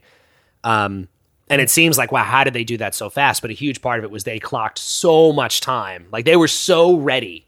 When they got signed and they were like, well, you get to make a record, they could not have been. They were like, we have been waiting for this moment for years and we are like here to do it. And so despite the talent and the preparation, there's also the historical elements of being this post-World War II creation where everyone's like the fusion of cultures and prosperity and joy. They manifested that. And being a port city, so the influence of music like blues and skiffle music and all this stuff came into Liverpool. And so it had this unique amalgamation of cultures that led them to define the 20th century popular music arc. So it's a very appropriate band. Well said. Do you want to know my favorite record? Tell me. Great Milenko. Great Milenko, your favorite record of all time? Oh, yeah. It's a little problematic. And, you can't bump in the whip on the way to the Women's March. But it's great. I really love the fact, this is another great, I love the fact that ICP has had something of a resurgence. Another good example of the thing we were talking about. Yeah, I mean, the Miracles thing 11 years ago now. 11 years Even ago. though that song came out in 2008, it was the Saturday Night Live thing like 2009, 2010. And the fact that, did you know we played The Gathering? I told you that. You did. Meg Ryan and I. You did. And the fact that, they know that their biggest years are behind them, sure, obviously. But, they'd be getting those checks. Absolutely. And that record holds up because it has features by Slash from Guns N' Roses, Steve Jones from the Sex Pistols, Alex Cooper, produced by Mikey Clark, who did most of the great ICP production. And that album is, from start to finish, there's not a bad song on it. I think that they're another great example of a band that has been around for long enough now that I'm starting to see the pendulum swing. Like, they were a joke. That was the name of their comic book, The Pendulum? Really? Came with an album. I know all the deep ICP so references. Poetic. I'm seeing it like kind of, swing back around, and I think people are starting to treat them with respect because, again, truly, like, you can't... I really believe it. Like, if you want to do something, especially in any art, if you want to do something that's different, that's like left of center and is not, you're not going to be the person who's, you're not striving to be the next Lady Gaga or the next John Lennon. Well, he was kind of non-conventional. Sure, but anyone who's like just going for like top 40 radio. Oh, for now. For now. Like, yeah. If you don't want to do that, if you want to do your own weird thing, yeah. If you find something that is great, that you really, really love, yeah, and you just do it, and you get like, you're going to keep getting better at it the longer you do it, right? Just right. You keep working at it, you're just going to get better and better and better. And at a certain point, if you can do it for long enough, it's almost like people can't deny what you're doing. Right. It's attrition, right? Exactly. You're gonna you can just beat people into submission in a way. It's like at a certain point, it's like, well, God, I guess. Yeah, I guess something has to be to this, because if there wasn't, ICP would not be doing The Gathering every year for how long they just now? did their 20th. Yeah. And it's also like, and it means, you figure out a way to either through your own financial savvy or through investors maintain this. Yeah. And it's also like in all these subgenres, there are all these ways you can prove yourself. So like with ICP, they sign artists, and one of the ways that they make sure the artists are like good enough, they do versions of the characters and songs from the Dark Carnival in their own style. So for instance, Ouija Mac did a version of The Dead Body Man, which is a song from Terror Wheel, which was their first radio hit. He did a version called The Dead Body Man 3, where he did like kind of like a SoundCloud post millennial version of that. And so it's like how you manifest, it's like being able to play a blues scale, right? Uh-huh. Being able to do something bigger. It's like the subgenre then creates subgenres within itself. Sure. Or so like in nerdcore, the way to show like how good a nerdcore rapper are you is like, how good is his Star Wars song? How deep is he with his or she with their references? You know what I'm saying? Absolutely. So in ICP, when someone does one of those tracks, do they use the same beat? Is it like a new verse over the same? Is it like a mixtape style? It's often like a remix of the beat or sampling the other beat. Right. Like Big Hoodoo he's their rapper from like Southwest Detroit who's like a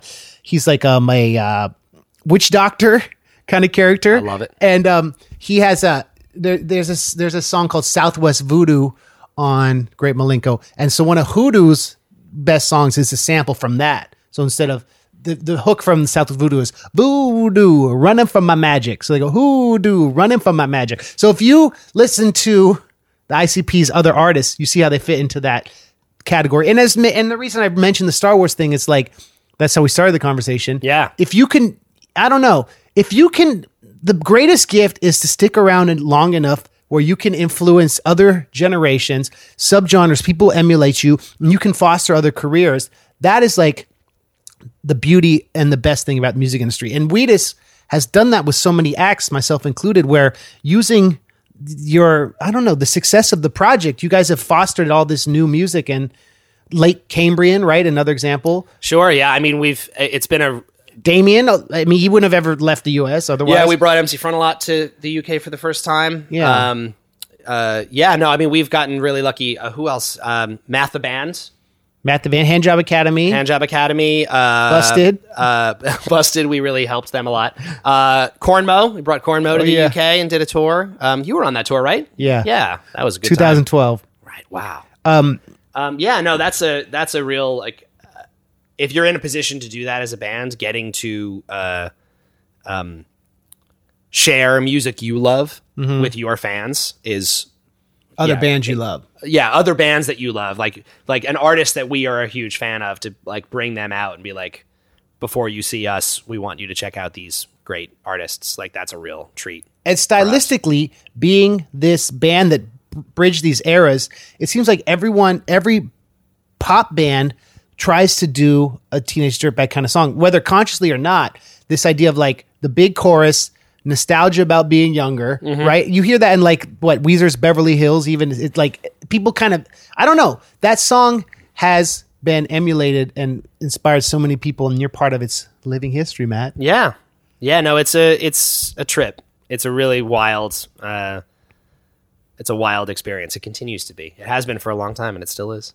And I'm glad we're friends. Yeah, I am too, man. So let's play the Hanson cover. Okay, sure. Yeah, we can definitely do that. Let's plug your personal social media. Sure. I am on Instagram at Millie Milligan, MILLIGAN.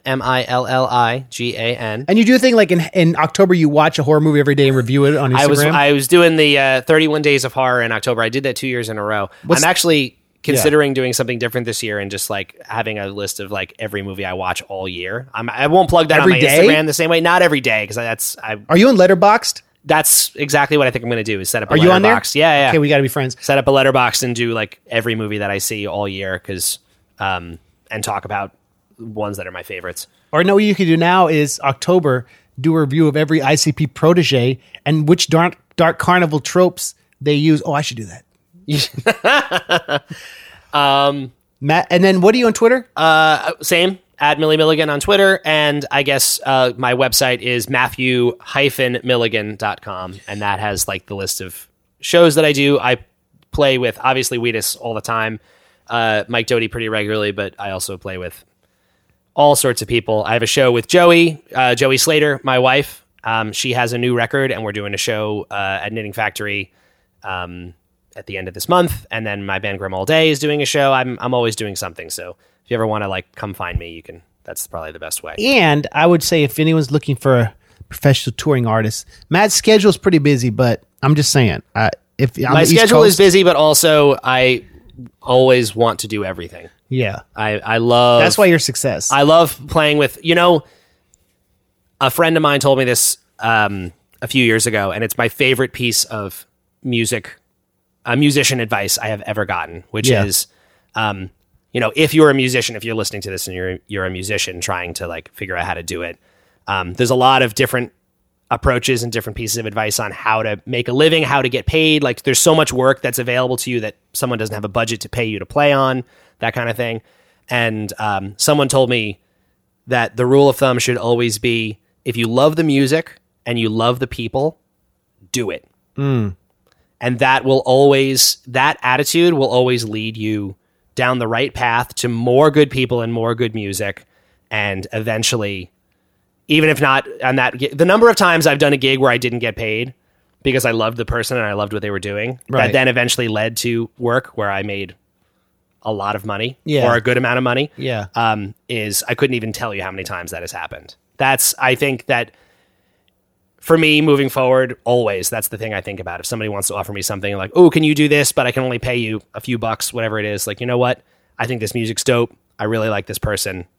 Sure, I'll do it. And being able to have your business right so you can take opportunities like that. Exactly. So any young musicians, whatever, being able to have that side hustle or obviously, something. I'm not like, if you have a touring opportunity, you can't turn that down. Like, you can't turn down money for those sorts of things. But as a rule, there's, usually when you do this, there's plenty of time where you're not working. And if you have that freedom in your schedule where you're able to say yes to those sorts of things, do it. And then the idea is supposed to be that if at a certain point you're not happy with it anymore and you don't like it, then don't do it. Right. Especially and then it only becomes a problem when you're getting paid a ton if you don't love it. But then that's a good problem to have. If you're getting paid a ton of money and you are not loving what you do, I would say that is a good problem to have. But then, you start again searching for the gig that has the music you love and the people you love. And Matt, that attitude, everyone I've rehired for projects, people who've been working with me since the beginning from the ground floor. Yeah. Those are the people that I've rehired. who have a good attitude, who aren't salty on the road about needing more right when you've already paid them. Like, Yep. And that's how you get ahead in the industry. And it's kind of interesting. Like being a good person, actually, and being an easy to work with person means for longevity means as much as your talent, probably more. Yeah, because I'd rather have someone who's a okay guitarist who's really awesome than like Slash being. I'm not saying maybe Slash would be fun, but someone who's like real diva. The reality is there is no shortage of great musicians. Right. There's really not. The thing that can set you apart is being someone who is chill and cool to hang out with, and also like willing to like meet you halfway and understand, like artists 9 times out of 10. This is another thing I've seen people do that I always think is a mistake, is like someone wants you to do a gig and you want to do it, but then you try to like squeeze as much money out of that single gig as you possibly can. Like that might work for the one-off gig, but that person probably will not call you again.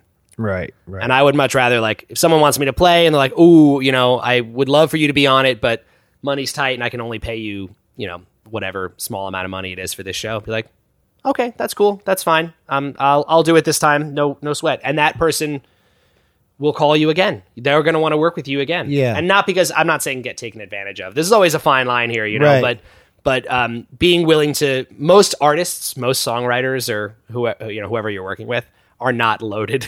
No. They're not rich, and if they're hiring musicians, it is at a great loss almost every single time. Right. So creating those relationships with those people where you feel like you're on the same team, that's huge. Yeah, and that's true, Matt. That's right? Important. And you guys are maybe touring more this year, Wheatus.com? It looks like Wheatus, Wheatus.com. It looks like Wheatus is going to do America, Europe, and Australia. Oh, shoot. In 2020. We have... That's awesome. It would be too soon for me to say specifics, but basically... Like mainland Europe, too? I hope so, yeah. How's it been with the pound being, like, non-existent? That's horrible. It's been stressful. Brandon should go on UK TV and publicly comment on it. Oh, good idea. Maybe we'll go back just so he can talk on TV. What is it now, like $1 to the pound almost? I actually don't know, because it's been moving so wildly. Like, it's been changing a lot. Do you think it will go back to $2 a pound?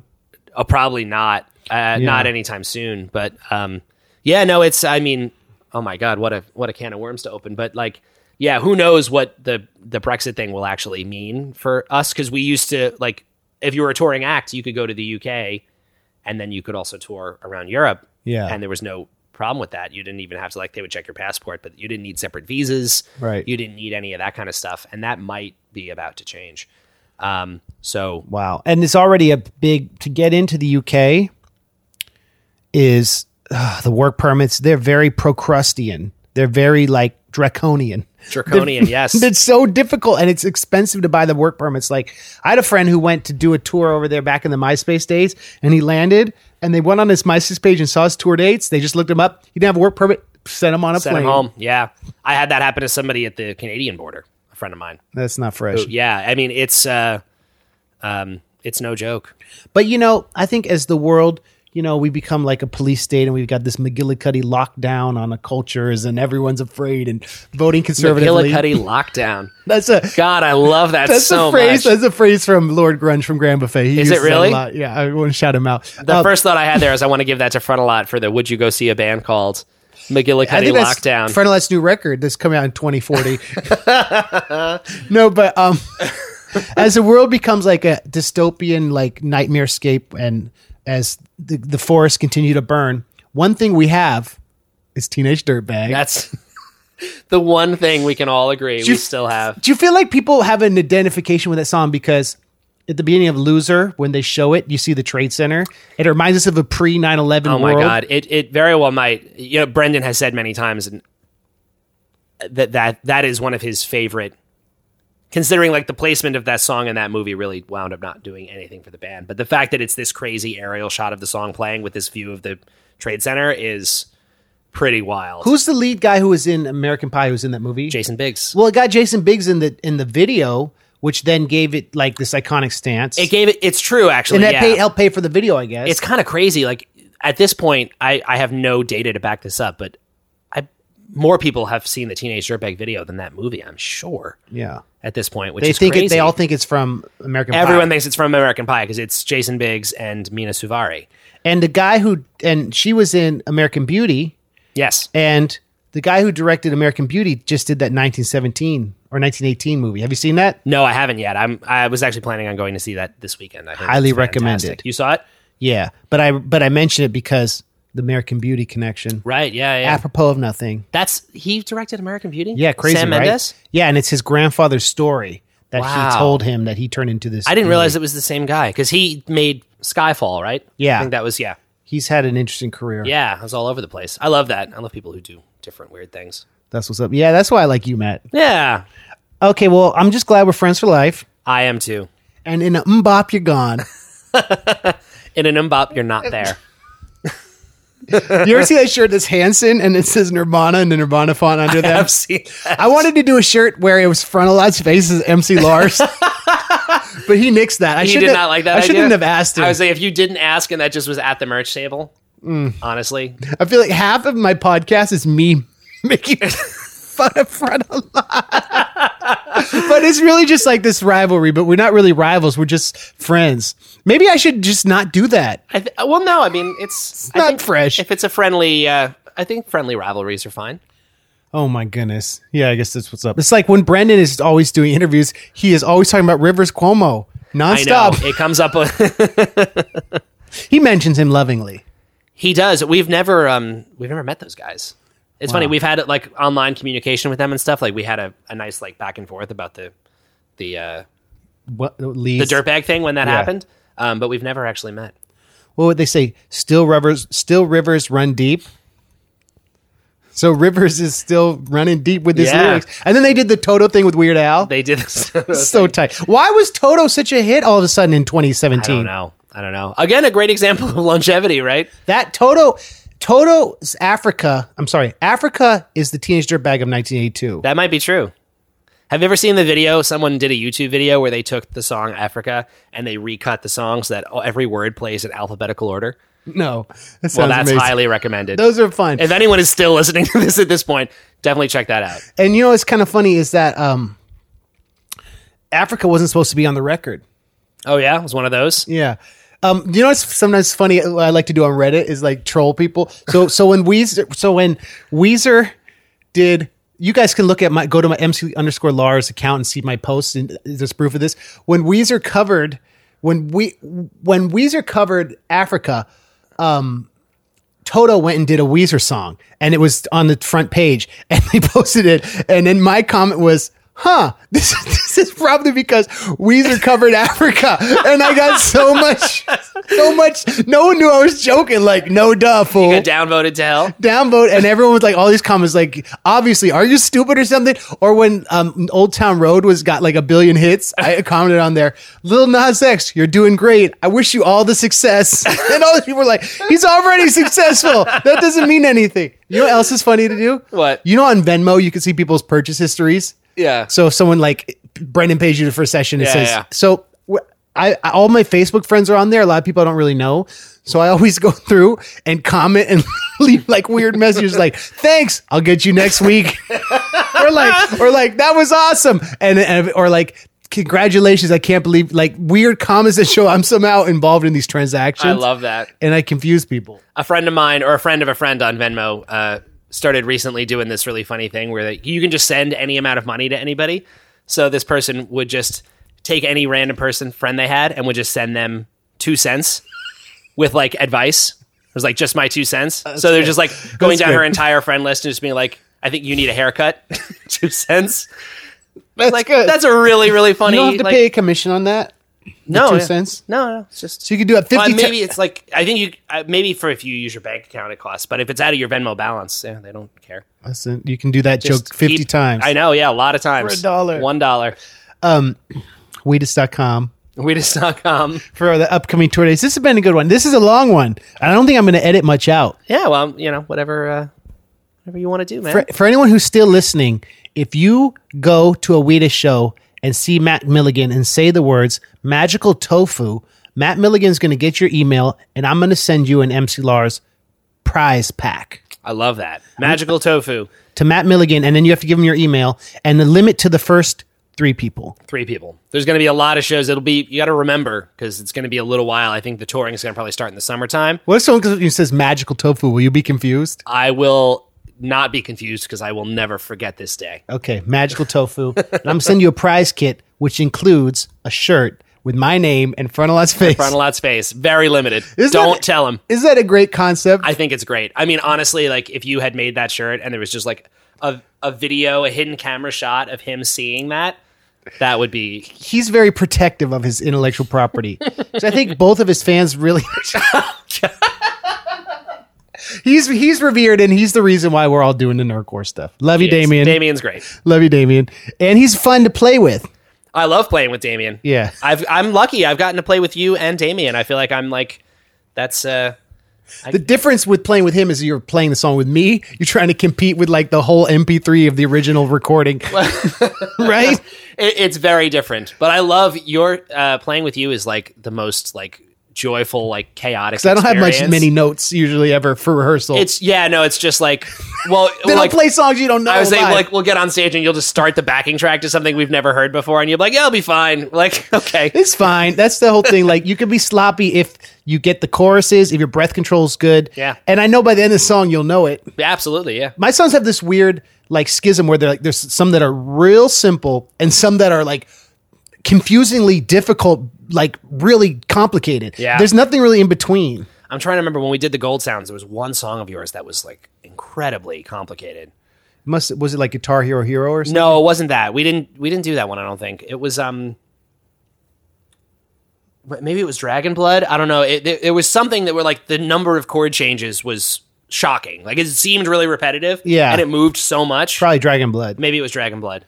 That was the guitar for that was written by Monty Pittman, who's Madonna's guitarist. Really? Yeah, who's awesome. Wow, look at you. Yeah, that's tight. Not bad. Shout out to Monty Pittman. Shout out. Okay, we should wrap it up. 2 hours. Jeez. All right, thanks for listening. Remember the magical tofu for the prize kit. Thanks, Matt. Thank you, Lars.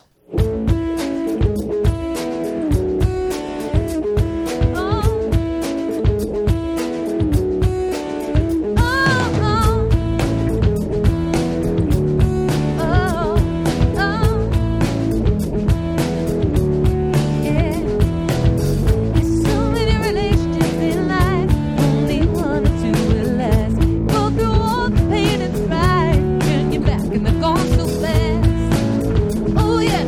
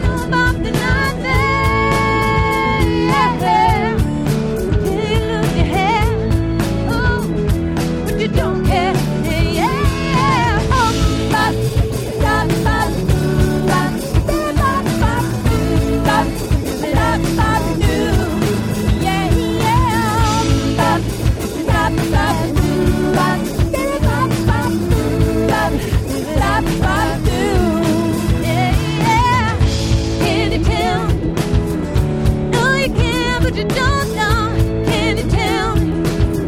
You say you can, but you don't know. Can you tell me? Which flowers? No, you can, but you don't know. Can you tell me? Daisy, yeah, you can, but you don't know. Can you tell me? Daisy, say you can, but you don't know. Can you tell me?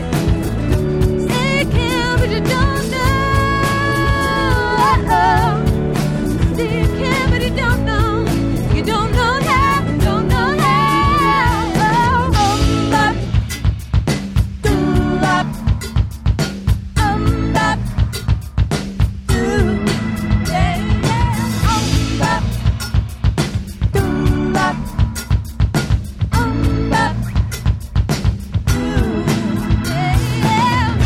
Bop, doo-ba-da, bop, doo, bop, ba-da-da, bop, doo, bop, doo-ba-da, bop, doo, yeah, yeah. Bop, doo-ba-da, bop, doo, bop, ba-da-da, bop, doo, bop, doo-ba-da, bop, doo, yeah, yeah.